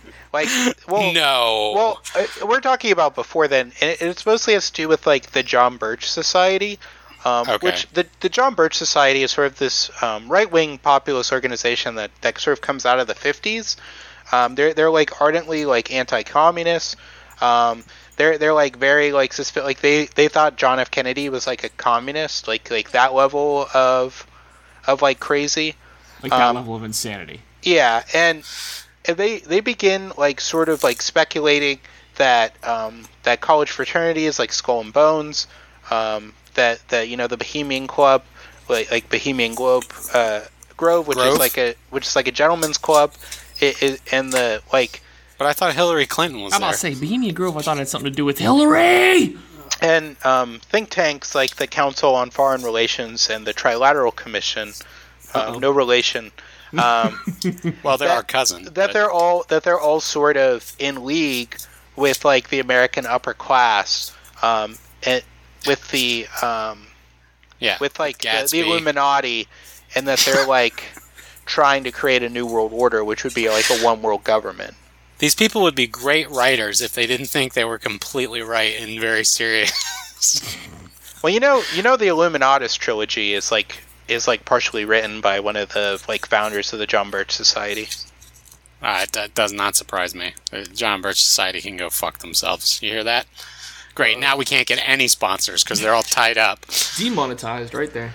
We have to do like that one Mr. Show sketch where it's the Nation of Islam, and he's just doing the rundown of like, he's like, when I said the other week that I wanted to behead all white women, what I actually meant was I wanted to give them beehive hairdos. I wanted to behead all white women. The beehive hairdo is an elegant hairdo, and he's just like going through like breaking it all down, and then he has David Cross is like the guy that like stands behind him with like his arms crossed in front of him, like just like agreeing with him when like he makes a point. David Cross is hilarious. I love David Cross. I'm not a fan, but I will say the same thing I always say. I understand why people think he's funny. I just want to break his fucking face. God, okay. I don't know what it is about him. You know how like some people just get on your nerves? Mm-hmm. David Cross gets on my fucking last nerve. Like as soon as he starts talking, it's like misophonia just kicks in, and my brain's just like, you're supposed to be angry at him. Punch him in the face. Punch him in the face. It's like conspiracy theory with like Mel Gibson. Your triggers are now active. Oh, Jesus Christ. He's just can't like, stand him. I don't know why. That's why I couldn't watch. What show was that, Steve? It was really popular. Arrested Development. Arrested Development. Yeah. Oh, Arrested Development. Sorry. Could not watch it at all. As soon as he was on it, I was like, can't do it. That's like you're sort of like a character from like Revenge of the Nerds. You're just like, when I see these nerds, I just want to start punching. You're like Ogre. I'm a jock. Fuck. You're like Ogre before he got brought over and joined the nerds, and I think it was the second movie. I'm still like mid transition, I guess. So. Not that there's anything wrong with that. So the Illuminati sort of becomes like a free hand for any sort of like secret organization that's like controlling things behind the scene. But in actuality, the Illuminati like barely controlled like the Freemason lodges they took over. So it's kind of like when people scream about this is Obama. Kind of same idea. Yeah, kind of just like like Obama had no fucking power. He didn't do shit. Well, it'd be like the deep state argument where they're like the deep state. It's sort of like a less ridiculous version of like the QAnon people, where they have like these elaborate conspiracies about like what's really going on, and you have these two like secret societies fighting each other. Yeah. And from there, we're going to move on to Skull and Bones. Skull and Bones, like I've mentioned before, is Steve, what's that? I'm sorry, I can't hear you. Everything just cut out. My internet, my phones. Coming for you. I just got banned from Facebook. In Minecraft. In Minecraft. We're going to be talking about Skull and Bones in Minecraft? In Minecraft. That's when your phone and everything just instantly turns back on. You have you even have like a faster connection than you did before. It goes from like 4G to 5G. This message just scrolls across my computer. Good boy. Thank you, citizen. You may now resume your bullshit. So the only thing that I know about the skulls is the Skull and Bones is like the 2000 movie from 2000 with Joshua Jackson in it. You remember? So I don't want to make my brother sound too cool, but he's been there because he's been to Freemason events at Yale. You can't go in. Yeah, but you can't go into the tomb. He's been there, right outside the building. He's got pictures of it and stuff. Yeah, it's pretty freaking. Well, they don't even really have a fence. Yeah, no, they don't because they don't need it. That's how powerful that organization is. Well, they don't need a fence. Well, it's just a frat house. Yeah, there's no fences around any of the frat houses in Gainesville. So I don't think they're allowed to have them, are they? Well, I guess they could, but they generally they probably don't because when they have big groups, they just big gatherings, they'll park in the grass. Bro, why did I just snidely why did I just Boris and Natasha when I search Skull and Bones on Google? Because sometimes I like to do that, but I type Bones and Skull. Secret. What is this secret American Bones and Skull? sounds like capitalist plot. The sounds NSA like capitalist plot. What you're typing? So Google in 1832 at Yale, they have a lot of what are called debating societies. And debating societies are sort of like these, just like what they sound like. They're sort of like debate teams. It's actually what it is it's a debate as to whether they're a legitimate society. It's the society that the bullying society picks on and gives swirlies to. That's right. So these debating. Very good, Ryan. Actually, we'll get to that. It's actually probably the opposite with Skull and Bones with how they're recruiting. Standards are set up, but these debating societies they're called Linonia, Brothers in Unity, and the Colopian Society. I can't take these idiots seriously. The Fallopian Society. Colopian. Kalupi? Yeah, the Kalupi Society. The Kalupian Society. That's why you're not allowed to go inside. For those of you who are not familiar with Kalupi, go ahead and just go to www.pluto.tv. Everyone knows what Pluto.tv is, Steve. You just tell them it's a channel on Pluto TV. It's a website on the internet. What you're going to want to do is you're going to want to open up your Netscape Navigator. Oh my God. And you're going to want to go to www.kalupi.https/ hot fuzz. Steve, you need to stop doing your Type 5 for your Tech TV tryout. My Tech TV podcast, yeah. Tech TV, hello. Defunctly gone. I don't. We're not even G4 like Tech TV when they used to have now we're going to Tech TV's still around, bro. Fucking Leo Laporte's got security now. He's got Twit. It's great. On there, you can get on IGN's 24-hour channel. I pay for it. I use IT Pro TV, which is their one that they sponsor a lot to do certificate training. They're still around. Anyway, Kalupi is a series of bouncy women in bikinis that just plays to music. And apparently they're related to Skull and Bones. Imagine if you were 12 and in 19... I don't know, dude. I'll give it to you. Imagine if you were 12 in 1993. This would be the greatest thing ever. This would be hardcore pornography for me. It's essentially when you stay up late and watch MTV and they show all the rap music videos and stuff where bumps in the trunk. Raps? Where they're half Dr. Dre and Ed Lover. Well, no, they have that After Dark. Where they would, MTV After Dark. Yeah. Where they would play Alanis Morissette video. Shit. Ooh. Come on. Winona's got a big brown beaver.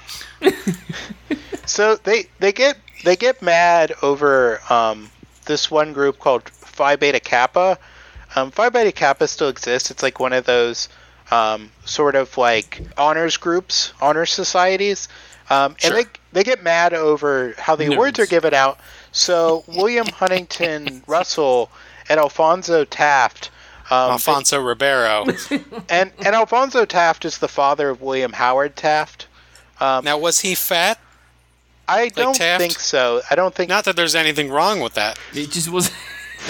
Well, being fat was a genetic thing for that family. Well, the thing about William Howard Taft is they talk about how fat Taft is, but he really wasn't like that fat by today's standards. He was like 250 or something. I thought he broke the White House. Like at one point, bathtub. He got stuck in the bathtub, but it was probably a small bathtub. It's like It's like Fatty Arbuckle. Honestly, I'm like 220, I think, right now, 223, and I can barely fit in my bathtub. So I feel him. You know. So. Right? Oh, never mind. But I'm like 60. I fit in mine just fine. So. Well, that seems questionable. I bet your legs are popping out that thing. But Steve, you also have like an old Cracker House bathtub, so. I do. That's true. I do. I'm close to 6 feet. I'm like an inch off. And that's a Florida Cracker House, not just like a old white person house. Well, what's crazy is the my wife's aunt who owned the house. She was like 6'6". So how'd she fit in there? She must have not taken baths. That's all I can think of. She took showers. She just didn't wash her knees. She took showers, yeah. Jesus. So the first sort of like members of Skull and Bones is Russell Taft and sort of like 12 other individuals who aren't as notable. Are they angry men? Possibly. I will go anywhere for a pun. Anywhere.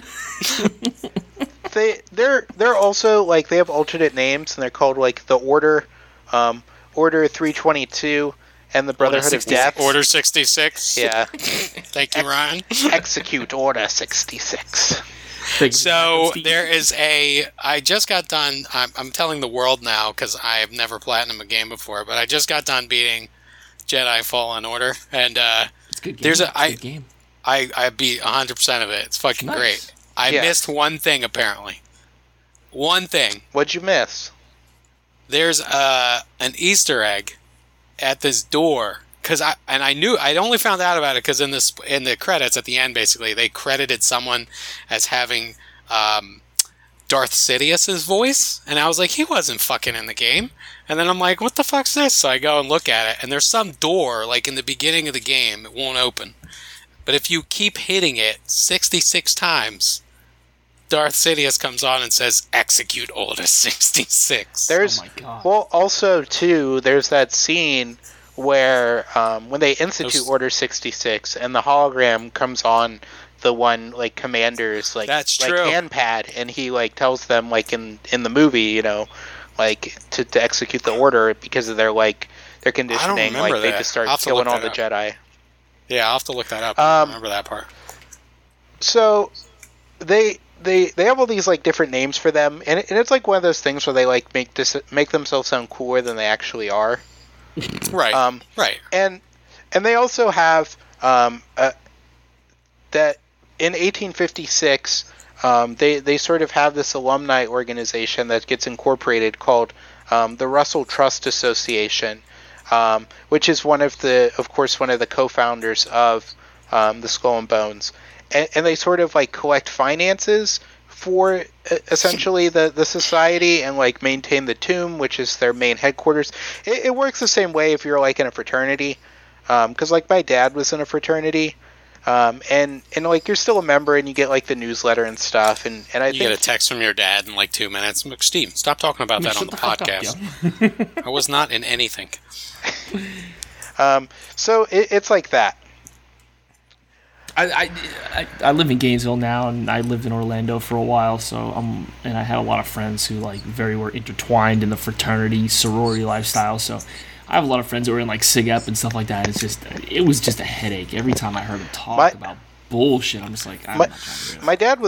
My dad was in a fraternity, like the one he was in. Like I could have joined and like been accepted because I would have been a legacy. Like they'd have to accept me. But the one that was at UCF, his chapter, they were, at the time I was at UCF, they were kicked off campus. Like for like hazing, like it was like one of those like situations where like one of the younger pledges like died from like a drug overdose. It's just absolutely ridiculous, man. When I was in when I was getting towards the end of high school and we were thinking about going to college, and I was just thinking about like, what am I going to do? I knew enough about fraternities from my buddy Mike, because he was in one, that I knew I was never going to join that group, and that I was not interested in any way.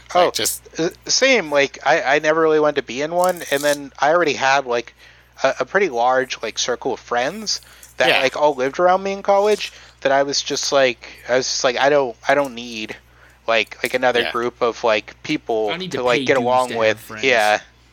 Ruin your life for a little bit. So the first like extended description of Skull and Bones happens in like 1871, and this guy named Lyman Bagg writes this book called 4 Years at Yale. And he sort of describes the organization as the mystery now attending its existence forms the one great enigma which college gossip never tires of discussing. And what this is attributed to is this guy named Brooks Mather Kelly says that in Yale the societies are senior societies, so underclassmen are not allowed to join them, only seniors. So a lot of the information about the rituals and what goes on doesn't get spread around the college because all the members are gone the following year.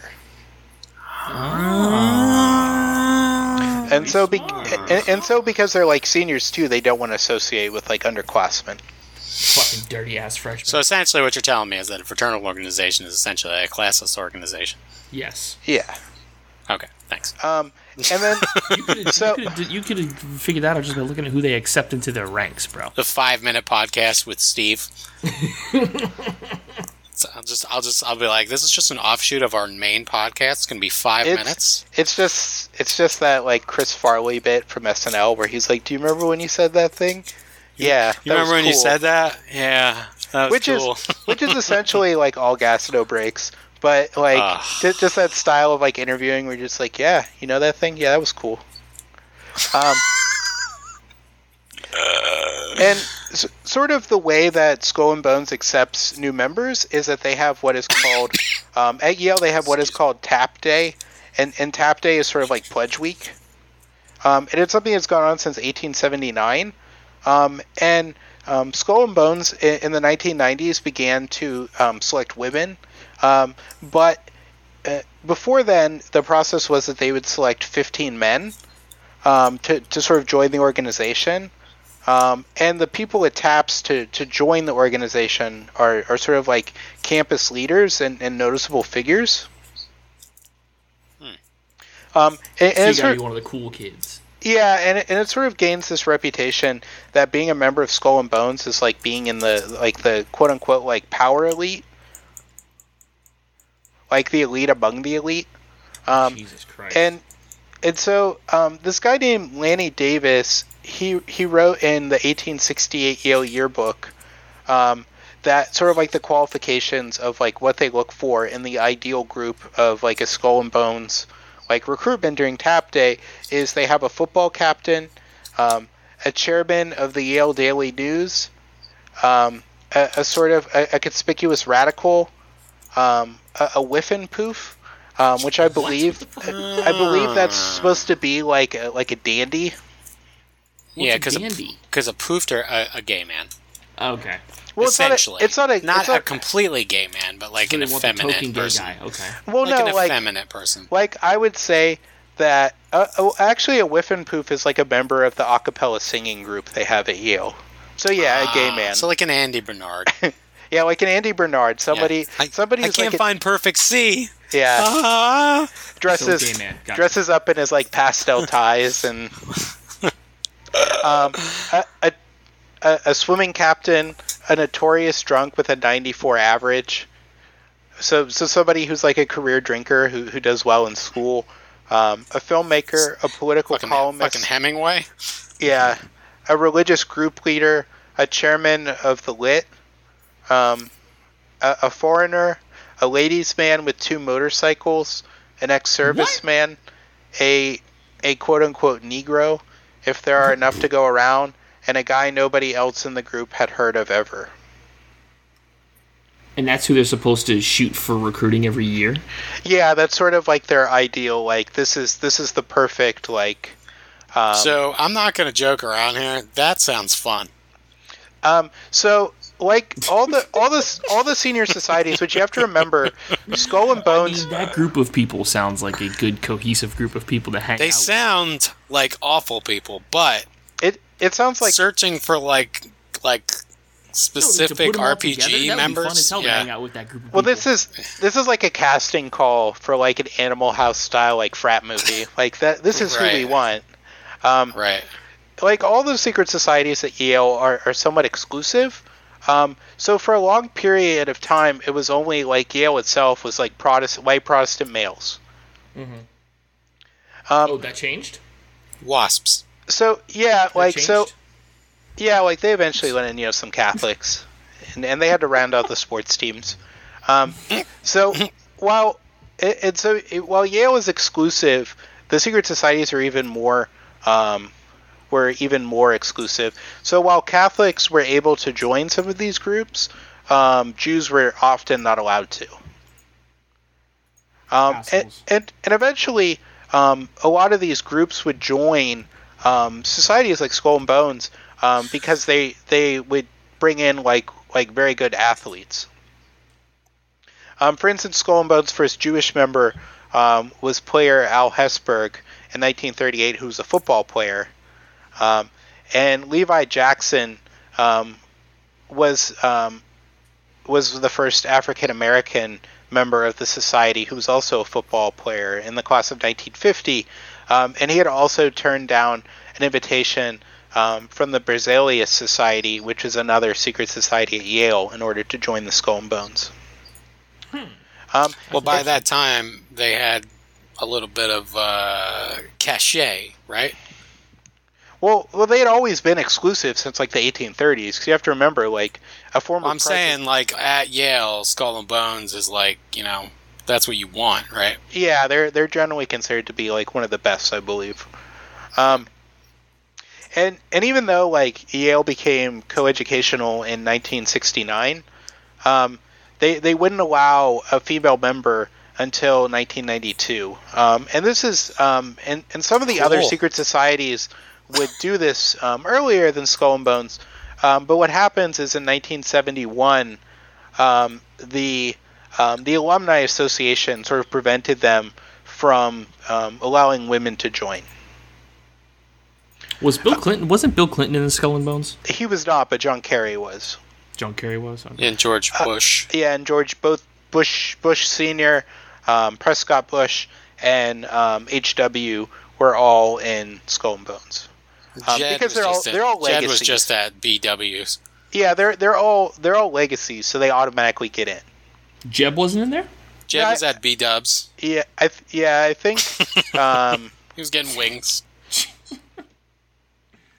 Was poor Jeb not smart enough to go to Yale?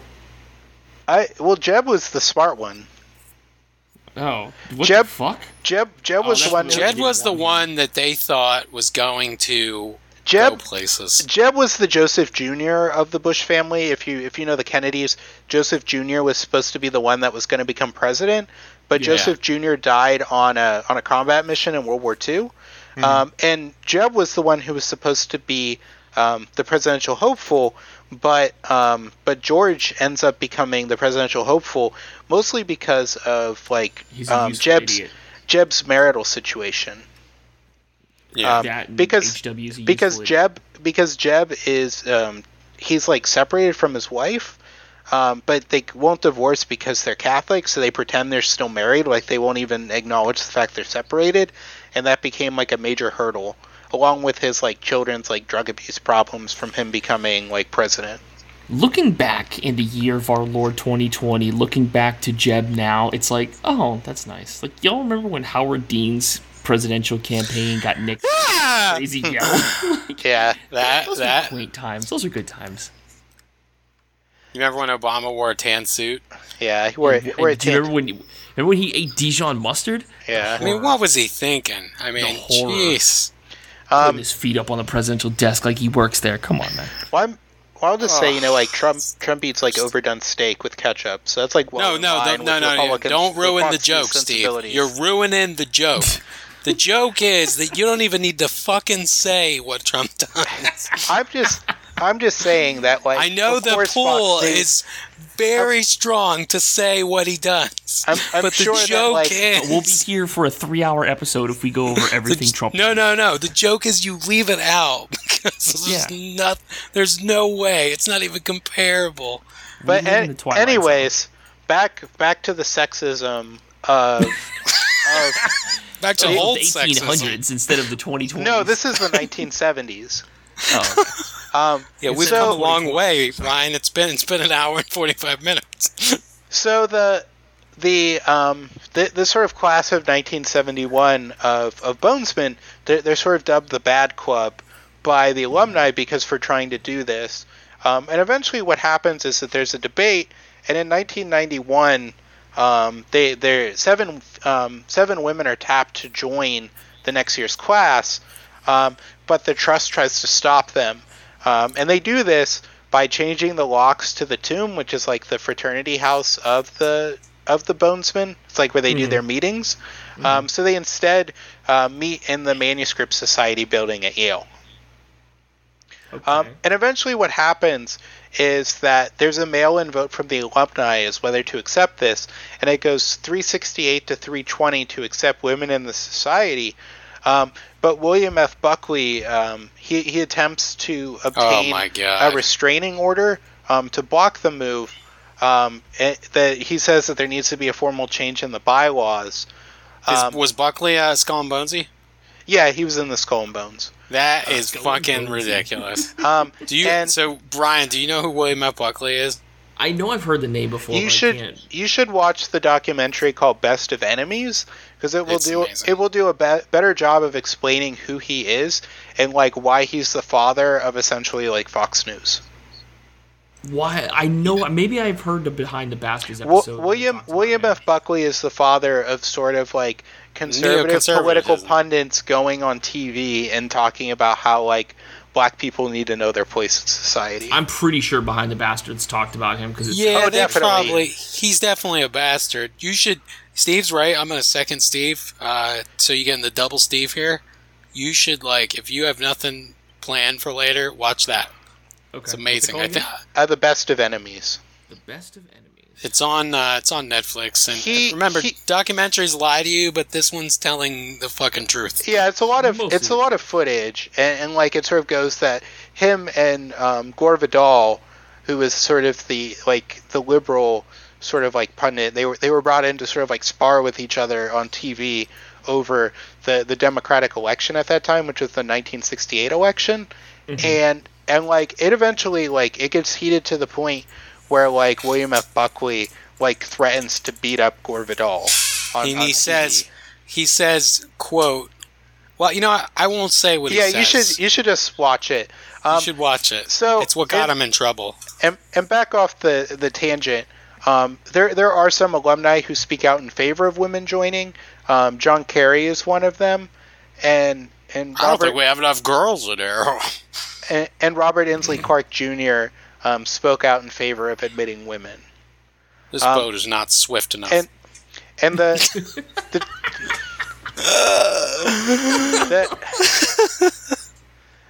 dispute gets highlighted in the New York Times, and then a second alumni vote on October 1991 agreed to accept them, and the lawsuit was dropped. I believe you mean the failing New York Times, Steve. Let's get that right. I don't think so. I like the New York Times, actually. I find them to be pretty down the middle. Not bad. So, a researcher, the chief research archivist at Yale University, Judith Ann Schiff, she writes that the names of the members of Skull and Bones were secret until the 1970s. Or no, that their membership was not secret, but their meetings and practices were. And we know a lot about the member data because an anonymous source leaked the rosters to a man named Anthony C. Sutton in 1985, who was like writing a book on Skull and Bones. And the membership was privately kept for 15 years because Sutton feared that the photocopied pages could somehow identify the person who leaked them. And he wrote a book. The book he wrote was America's Secret Establishment, An Introduction to the Order of Skull and Bones. And it was and there's an appendix in the book that sort of has a compilation of members. And among prominent alumni are William Howard Taft, George H.W. Bush, Chauncey Depew, who was president of the New York Central Railroad System and also became a United States Senator in New York. I don't trust anyone named Chauncey, except Chauncey Billups. He was great. He could ball. Juan Terry Tripp, founder and CEO of Pan American Airways, or World Airways, which is Pan Am. Whoa, bro. This is getting a little bit heavy. Joseph Gibson Hoyt, first Chancellor of Washington University in St. Louis. Oh my god! These are some heavyweights. Supreme Court hitters right here. Supreme Court Justices Morrison R. Waite and Potter Stewart. Useless ones. James Jesus Angleton, founder of the CIA. My god! How dare he try to fucking co-opt his middle name? I thought his name was Jesus Angleton. Nah, he said Jesus. Jesus. Well, Steve, when your first name is James and your last name is Angleton, I don't think your middle name is Jesus. You're right. Henry Stimson, who was U.S. Secretary of War during World War II. Robert A. Lovett, who was Secretary of Defense during the Korean War. And what Lovett Field is named after. Yeah. Cousin of Lyle Lovett. William B. Washburn, Governor of Massachusetts. Henry Luce, the founder and publisher of Time. Women be shopping. But not that there's anything wrong with that. Henry Luce, the founder and publisher of Time, Life, Fortune, and Sports Illustrated magazines. Wait, John what Kerry, are these people members of? Skull and Bones? Yeah. Yeah, these are all notable members. All right, so keep going with that. I want that thick receipt. Keep going. Stephen A. Schwartzman, founder of Blackstone Group. Oh my God. Austin Goolsbee, chairman of Barack Hussein Obama's Council of Economic Advisors. I really want that to Barack Hussein. It's so ridiculous. Obama. I really wanted to have my name be Goolsbee because it's just such a great name. Like if you're gonna start a Pompadour psychobilly band, you need to have your last name be Goolsbee. Mm-hmm. And also have questionable opinions on race relations. I don't know if I'd go there with it. Well, you brought up rockabilly, and that's maybe the human race. I'm talking about psychobilly, which is it's like rockabilly, but with the misfits. Whenever that gets brought up, I always think of that Hard Times article about the Creep Show, Madsen, Tiger Army. The 6-year-old who has rockabilly parents. It's 6-year-old with rockabilly parents. Oh yeah, no idea so what the fuck is going on.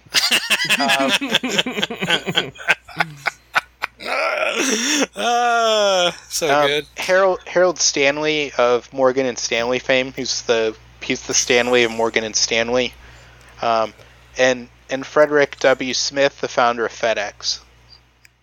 So every once in a while, do you remember that one season? And rest in peace, House of Cards, because thank God it's done. Thank God it's done because I can't watch Kevin Spacey anymore. But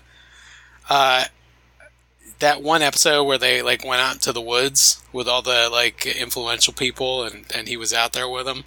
That's what I'm picturing right now. Just a big old folksy woods party with every person in charge of every industry. That's just Bohemian Grove. and black people if you can find them, right? Wasn't that their thing? That's literally one black person. Steve, that's literally just Bohemian Grove. Unbelievable. That's what happens at Bohemian Grove. See, what's funny is they're allowed to meet, but if you have a meeting of Italians in the Appalachians, they all get arrested. Fuckers. Easy their tone. May's mother died, cancer of the eyes. Oh my God. And like mentioned before, in 2004, it became the first instance of two members of the Skull and Bones sort of going up against each other, and it also got brought up by the candidates in their autobiographies. And George W. Bush in his autobiography references that he was in Skull and Bones, but then he says he can't say anything more than that. And John Kerry does the same. He mentions he was in it, but he can't say anything about it, because it's like a secret club. Which is normal. Yeah. Yeah, there's nothing wrong with that. It's just that when you start... Okay, so here's the problem, right? This is the problem with all these organizations. You get right to the core of all of it. I feel like we need some intro collusion. Right now. Here's the problem. Collusion is a assumption, right? But it's not unfounded.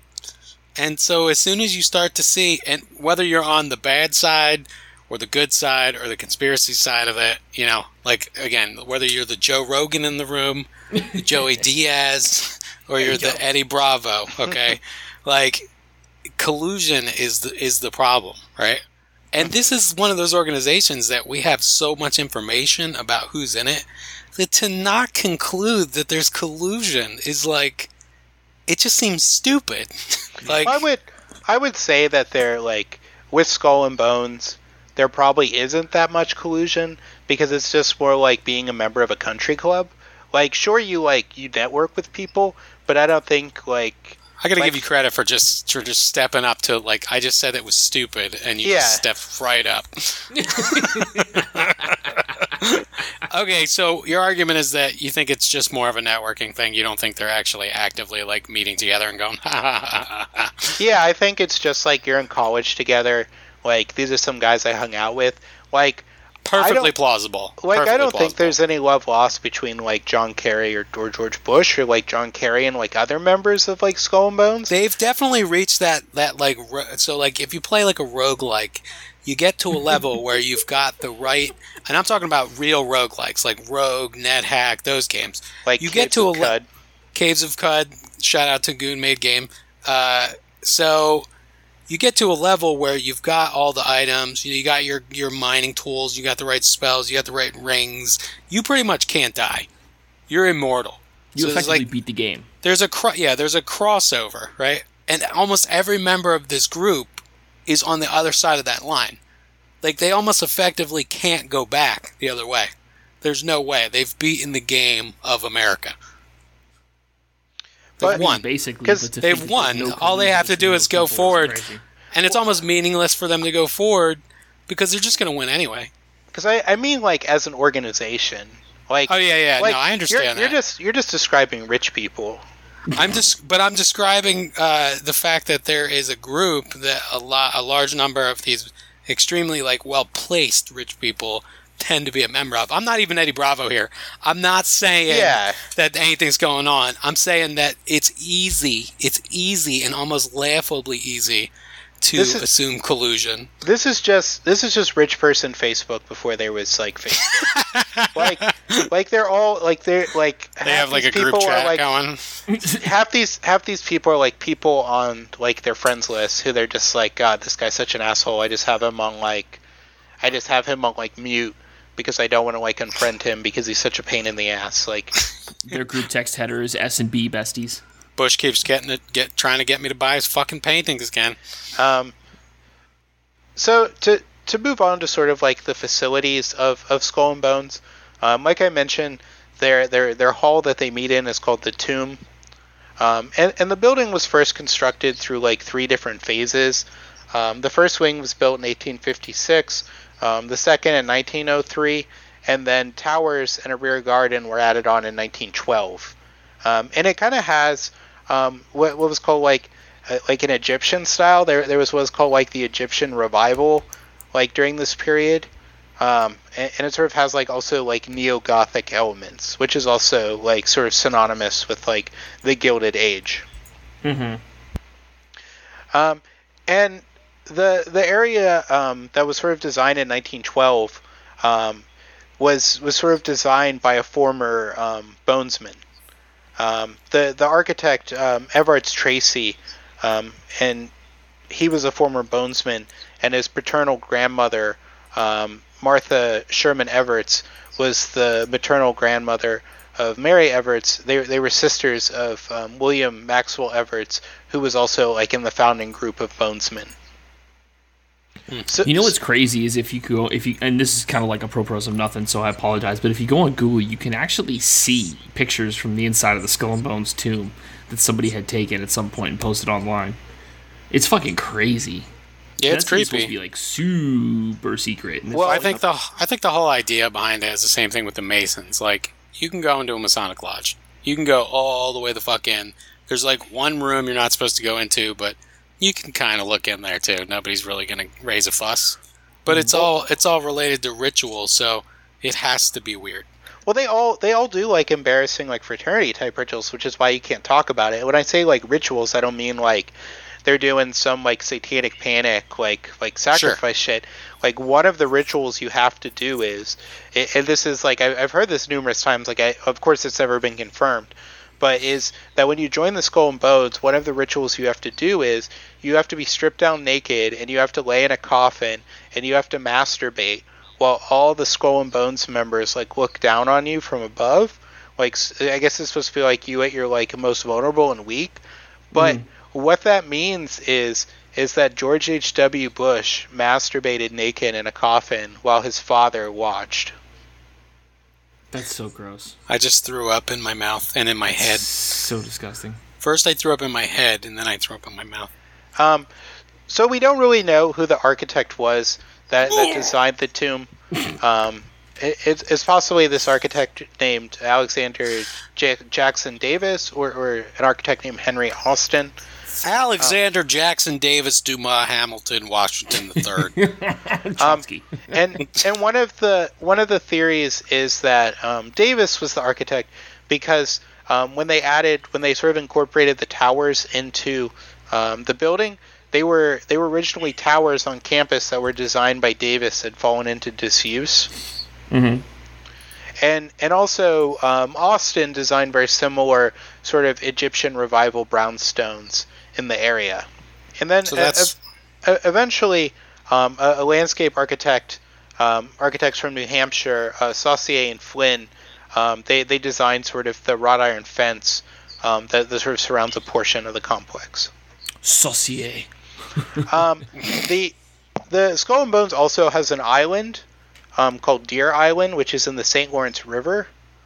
And one of the authors on Skull and Bones, Alexandra Robbins, she wrote about it, sort of like this quote from George W. Knight about it that says, the 40-acre retreat is intended to give bonesmen an opportunity to get together and rekindle old friendships.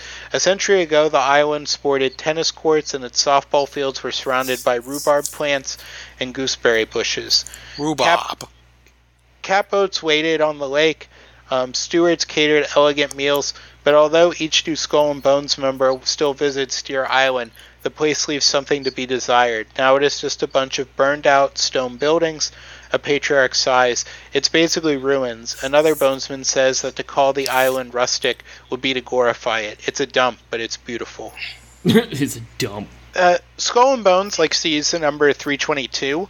It's in a lot of their insignia, and it's the biggest belief, like the most popular theory about it, is that it marks the death of the Greek orator Demosthenes. And a letter between early society members in Yale's archives suggests it's a reference to the year 322 BC, and that members measure dates from that year instead of the Common Era. And 322 BC was the end of the Lamian War, with the death of Demosthenes, and the Athenians were made to dissolve their government and establish like a plutocratic system instead, whereby only citizens who possessed 2,000 drachmas or more could remain citizens.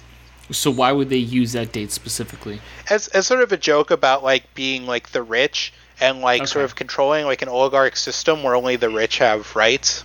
Gotcha. Okay.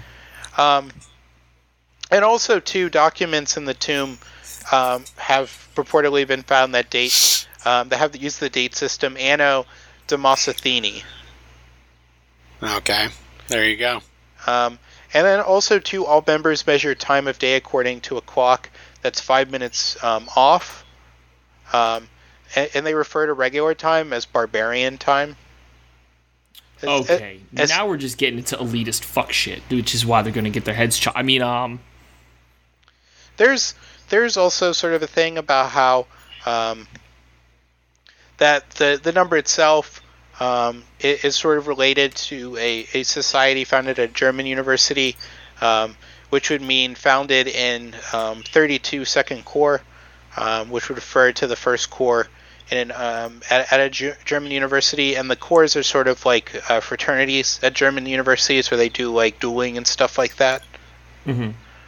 And members also give each other nicknames. Like, for instance, like the tallest member would be called Long Devil, and Boaz would be like a name given to a varsity football captain, or Sharif to a prince of futures. Okay, this place is seeming a little bit lamer by the second. And many of the chosen names too come from literature, like Hamlet. Uncle Remus, also from religion Uncle and Ruckus. myth. For instance, banker Louis Lapham, he had the nickname Sancho Panza, and he gave it to his political advisor Tex McRae. Didn't Skull and Bones steal the skull of Sancho Panza or something? We'll get to that. Okay. And then a member Averil Harriman was named Thor. Henry Luce was nicknamed Ball. Mick George, like the demon. Yeah, Ball because he had one ball. Mick George Bundy was nicknamed Odin, and because he had one eye. And George H.W. Bush was called Magog, as in like the biblical Gog giant. And Magog. Yeah. And two. Skull and Bones has a tradition which they call crooking, and they sort of strive to be like a better crook than the other person, and they do this by like stealing keepsakes from other Yale secret societies on campus. So like stealing like their ceremonial objects or stuff like that, which is actually common in fraternities too. And they've also been accused of stealing the skulls of famous people, which includes Martin Van Buren's skull. It's believed that either Prescott Bush is believed to have stolen Geronimo's skull, and also Pancho Villa's skull is believed to have been stolen by them. God damn. It's just crazy. And moving on from them to like a 20th century sort of secret society, the Bilderberg Group. Oh my god, do we have time? They're pretty short. Okay. The Bilderberg Group was founded in 1954, and it was sort of held at the Hotel de Bilderberg in Oosterbeek, Netherlands, and it was sort of initiated by a group of people, mainly like, for instance, a Polish politician in exile, Joseph Ratzinger, and a couple of like European monarchs. Who were worried about sort of like rising anti-Americanism in Western Europe, and they were afraid that this would lead to like a wave of like Soviet-backed revolutions. Mm-hmm. Dangerous. So Ratzinger approaches Prince Bernhard of Netherlands, and he sort of agrees to sort of put on this meeting, and he also gets a former Belgian Prime Minister, Paul van Zeelen, and then the head of the corporation Unilever, Paul Ridgkins. You know Unilever, that soapy motherfucker. Yeah. I was gonna say, aren't they still around? Yeah. They make soap. They in turn contact Walter Bedell Smith, who was the head of the CIA at that time period. WBS. And they ask Eisenhower's advisor, Charles Douglas Jackson, to sort of like approach the suggestion. So the idea is that they're going to invite these 50 delegates from 11 countries in Western Europe, and then they're also going to invite 11 Americans to attend. Too many Americans. Way too many. And too many crooks. And the idea was to have like a representative from like a liberal point of view and a conservative point of view, to sort of like argue these, like, to sort of speak at these conferences. Like, they don't publish what they actually speak about, but it's just sort of like a big like think tank meeting that happens. And because the first meeting was successful, they agree to have it every year, and they have like a permanent steering committee, and the steering committee organizes the conference. A lot of the people who attend these organizations, nobody really knows until like it happens. Like, there's a couple, like the steering committee is known, but a lot of the attendees are not really like people are informed about it until like the day of. That's crazy. I mean, you're rich enough, you got the opportunity, or you got the money to just up and go to wherever the fuck you need to go. The people do people decline? Well, no, the people who go know in advance. It's just that like people don't know like the itinerary of the event. Oh, okay. I totally misunderstood what you're saying. All right. So the idea is that like they invite people, but it doesn't publish the list. So, you know, like, for instance, like if somebody wanted to assassinate someone attending, or like if like the KGB or somebody wanted to get to somebody, they wouldn't know like who their targets could be. That's reasonable. And the conferences have been held in France, Germany, and Denmark. Safeway. Over the years that initially followed. And the first U.S. conference was held in 1957. That's where Steve went this weekend. He went to the Bilderberg conference at Aldi's. The first Bilderberg conference was held in the United States in the conference area of a Comfort Inn off I-10 in Tallahassee, Florida. With continental breakfast of 3-day-old bagels, cold coffee, and dry Frosted Flakes. Just down the road from Cafe Risque, that's in Micanopy. Yeah, and Alpha I-75. That ain't in Tallahassee, that's in Micanopy. Yeah, it's just north of Gainesville. Oh, God. So the first one is held in the United States in 1957, and it is sort of held with an endowment from the Ford Foundation. And the Ford Foundation had also supplied funding from the 59 to 63 conferences. Right, along with the people like you. And the conference is spread. And the Arthur E. Sloan Foundation. Yeah, so it's a lot of like private corporations and these sort of like think tank foundations, you know, that fund things like NPR, that sort of commit funding to the meetings. And eventually, the meetings expand to 120 to 150 people that include political leaders and different experts in industry, finance, academia, and members of the media. About 2/3 of the participants come from Europe, and the rest are from North America, and then 1/3 from politics and government, and the rest are from those other fields. Usually the attendee list, they have more bankers, politicians, directors of large businesses, and board members from large publicly traded corporations, and these have included IBM, Xerox, Royal Dutch Shell, which is the Shell Corporation, Nokia, and Daimler. I feel like it'd be illegal for Shell to have a Shell Corporation because it would be a Shell Corporation of Shell. And heads of state are also have been there. Have been King Juan Carlos I of Spain, and the former Queen of Netherlands, Beatrix, have also attended. She gets around. Hillary went to one, didn't she? Or she's been to a couple? She's probably been to some as like a politician or also someone's like, beard. Just a political specialist. It came out in 2013 that most of the people don't know about who's going to be there until like the day of. Mm-hmm. I couldn't do that. There's too many people I don't feel like dealing with. And they generally promote what's called Atlanticism, Atlanticism is just sort of like this NATO sort of mindset of having like close relations between Western Europe and the United States. So it's not really a secret organization. It is to the degree that like what goes on at the Bilderberg Group is not known. Like you can find out who went there in roundabout ways, but you don't know what they talked about. The meetings aren't published. Nobody takes notes, like that type of thing. Nobody signed an NDA. And this is it pretty much. And it's generally these like movers and shakers in all aspects of society. So again, the assumption of collusion is pretty high. And well, it's not really an assumption. That's like its goal. It's a guarantee, right? Yeah. So, and it's sort of their goal is to bolster what is described by Andrew Kakabadze. That their theme is to bolster a consensus around free market Western capitalism and its interests around the globe. Well, that's fantastic. Fuck capitalism.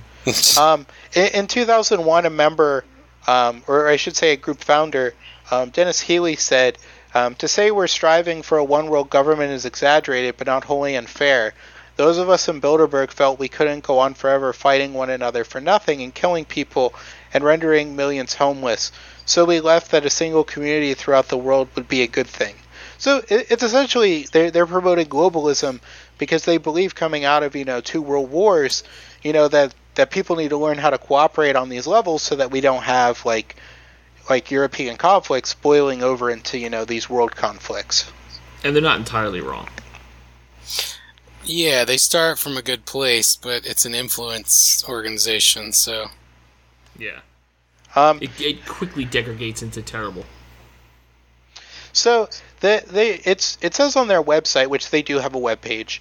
It says that they follow Chatham House Rule. I believe it's www.ebombsworld.com.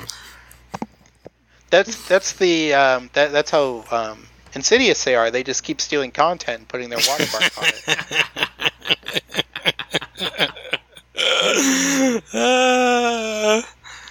And the reason why they follow this rule is that they can use any information that they gain during the meeting, but they can't disclose like where they got it from. That's dumb as fuck. And sort of a major attraction of going to these meetings, which was sort of provided by a former chairman, Etienne Davignon, in 2011, is that it's just sort of like a way for an opportunity for sort of these people to meet and speak candidly and not have like what they say sort of disclosed to the media because what they say could be like controversial or sort of like cause like problems to happen. Like if the guy from Shell, starts going on about climate change in the 1990s, it's like the difference between Elon Musk saying that he thinks his stock is a little too high on Twitter. Yeah. Or in a hotel where no one can hear him. It's Nega Elon. Negalon. That's all we need.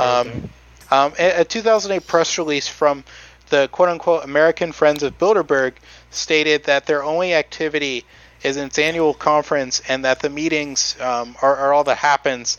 And in those meetings, no resolutions were proposed, no votes taken, and no policy statements issued. Though it has come out that they do have like small conferences outside of the big annual Bilderberg Group meeting. Oh, so these people are made up. Do they have Zoom meetings? Yes. Did they get Zoom bombed? Oh, man. Did you hear about the Bilderberg Group? They were having a meeting. It was just a big dick on one of the screens.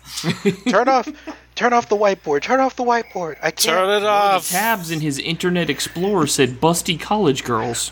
This is why I told you all that you need to have your picture uploaded to Zoom so I can be sure who really is who when they join this meeting.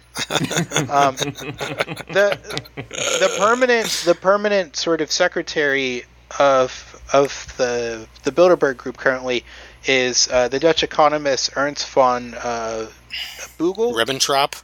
And originally, and he replaced Redinger, who was the original permanent chairman. Joseph Ratzinger? Yes. Pope? The Pope. The Pappy. I'm a freaking Pope. Prince Bernhard was the meeting's chairman until 1976. Bernhard.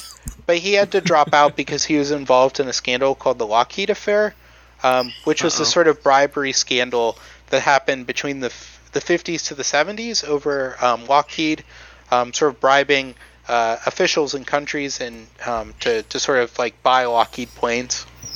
Oh, Lockheed Martin involved in bribery and some shady shit? I don't believe it. Yeah, I'm going to call bullshit. According to James A. Bill, the steering committee would usually meet twice a year to plan programs and to discuss the participant list. John Ronson of The Men Who Stare at Goats fames and awesome documentaries, he sort of investigated the Bilderberg Group in 2002 for his book and documentary Them, Adventures with Extremists. And sort of what they do is that they host the host country has to book an entire hotel for 4 days, and they have to arrange catering, transportation, and security. And they usually pay for this by soliciting donations from corporations like Barclays, Fiat, GlaxoSmithKline, Heinz, Nokia, and Xerox. That's so disgusting that they could just solicit donations for that. Come on, stop it. And like as mentioned, they're mainly criticized for their lack of privacy, and because of their lack of their strict privacy and secrecy and lack of accountability. And this are they technically illegal in Italy because of that law? I don't think so, because they actually publish who's there when it happens, and they actually publish the meeting site.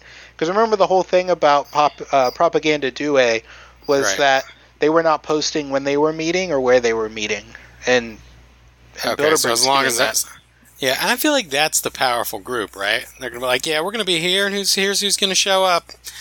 Yeah, step up, bitch. It's also one of those things like when the G8 summits happen and stuff, where you see those pictures of like heavily armed guys standing on tops of buildings, that level of security, so they can just be yeah, we'll be there. You mean when the president goes anywhere and the Secret Service is sitting on top of buildings? And so this has sort of become popular with the same type of people who go on about the Illuminati, and they sort of get transposed into that.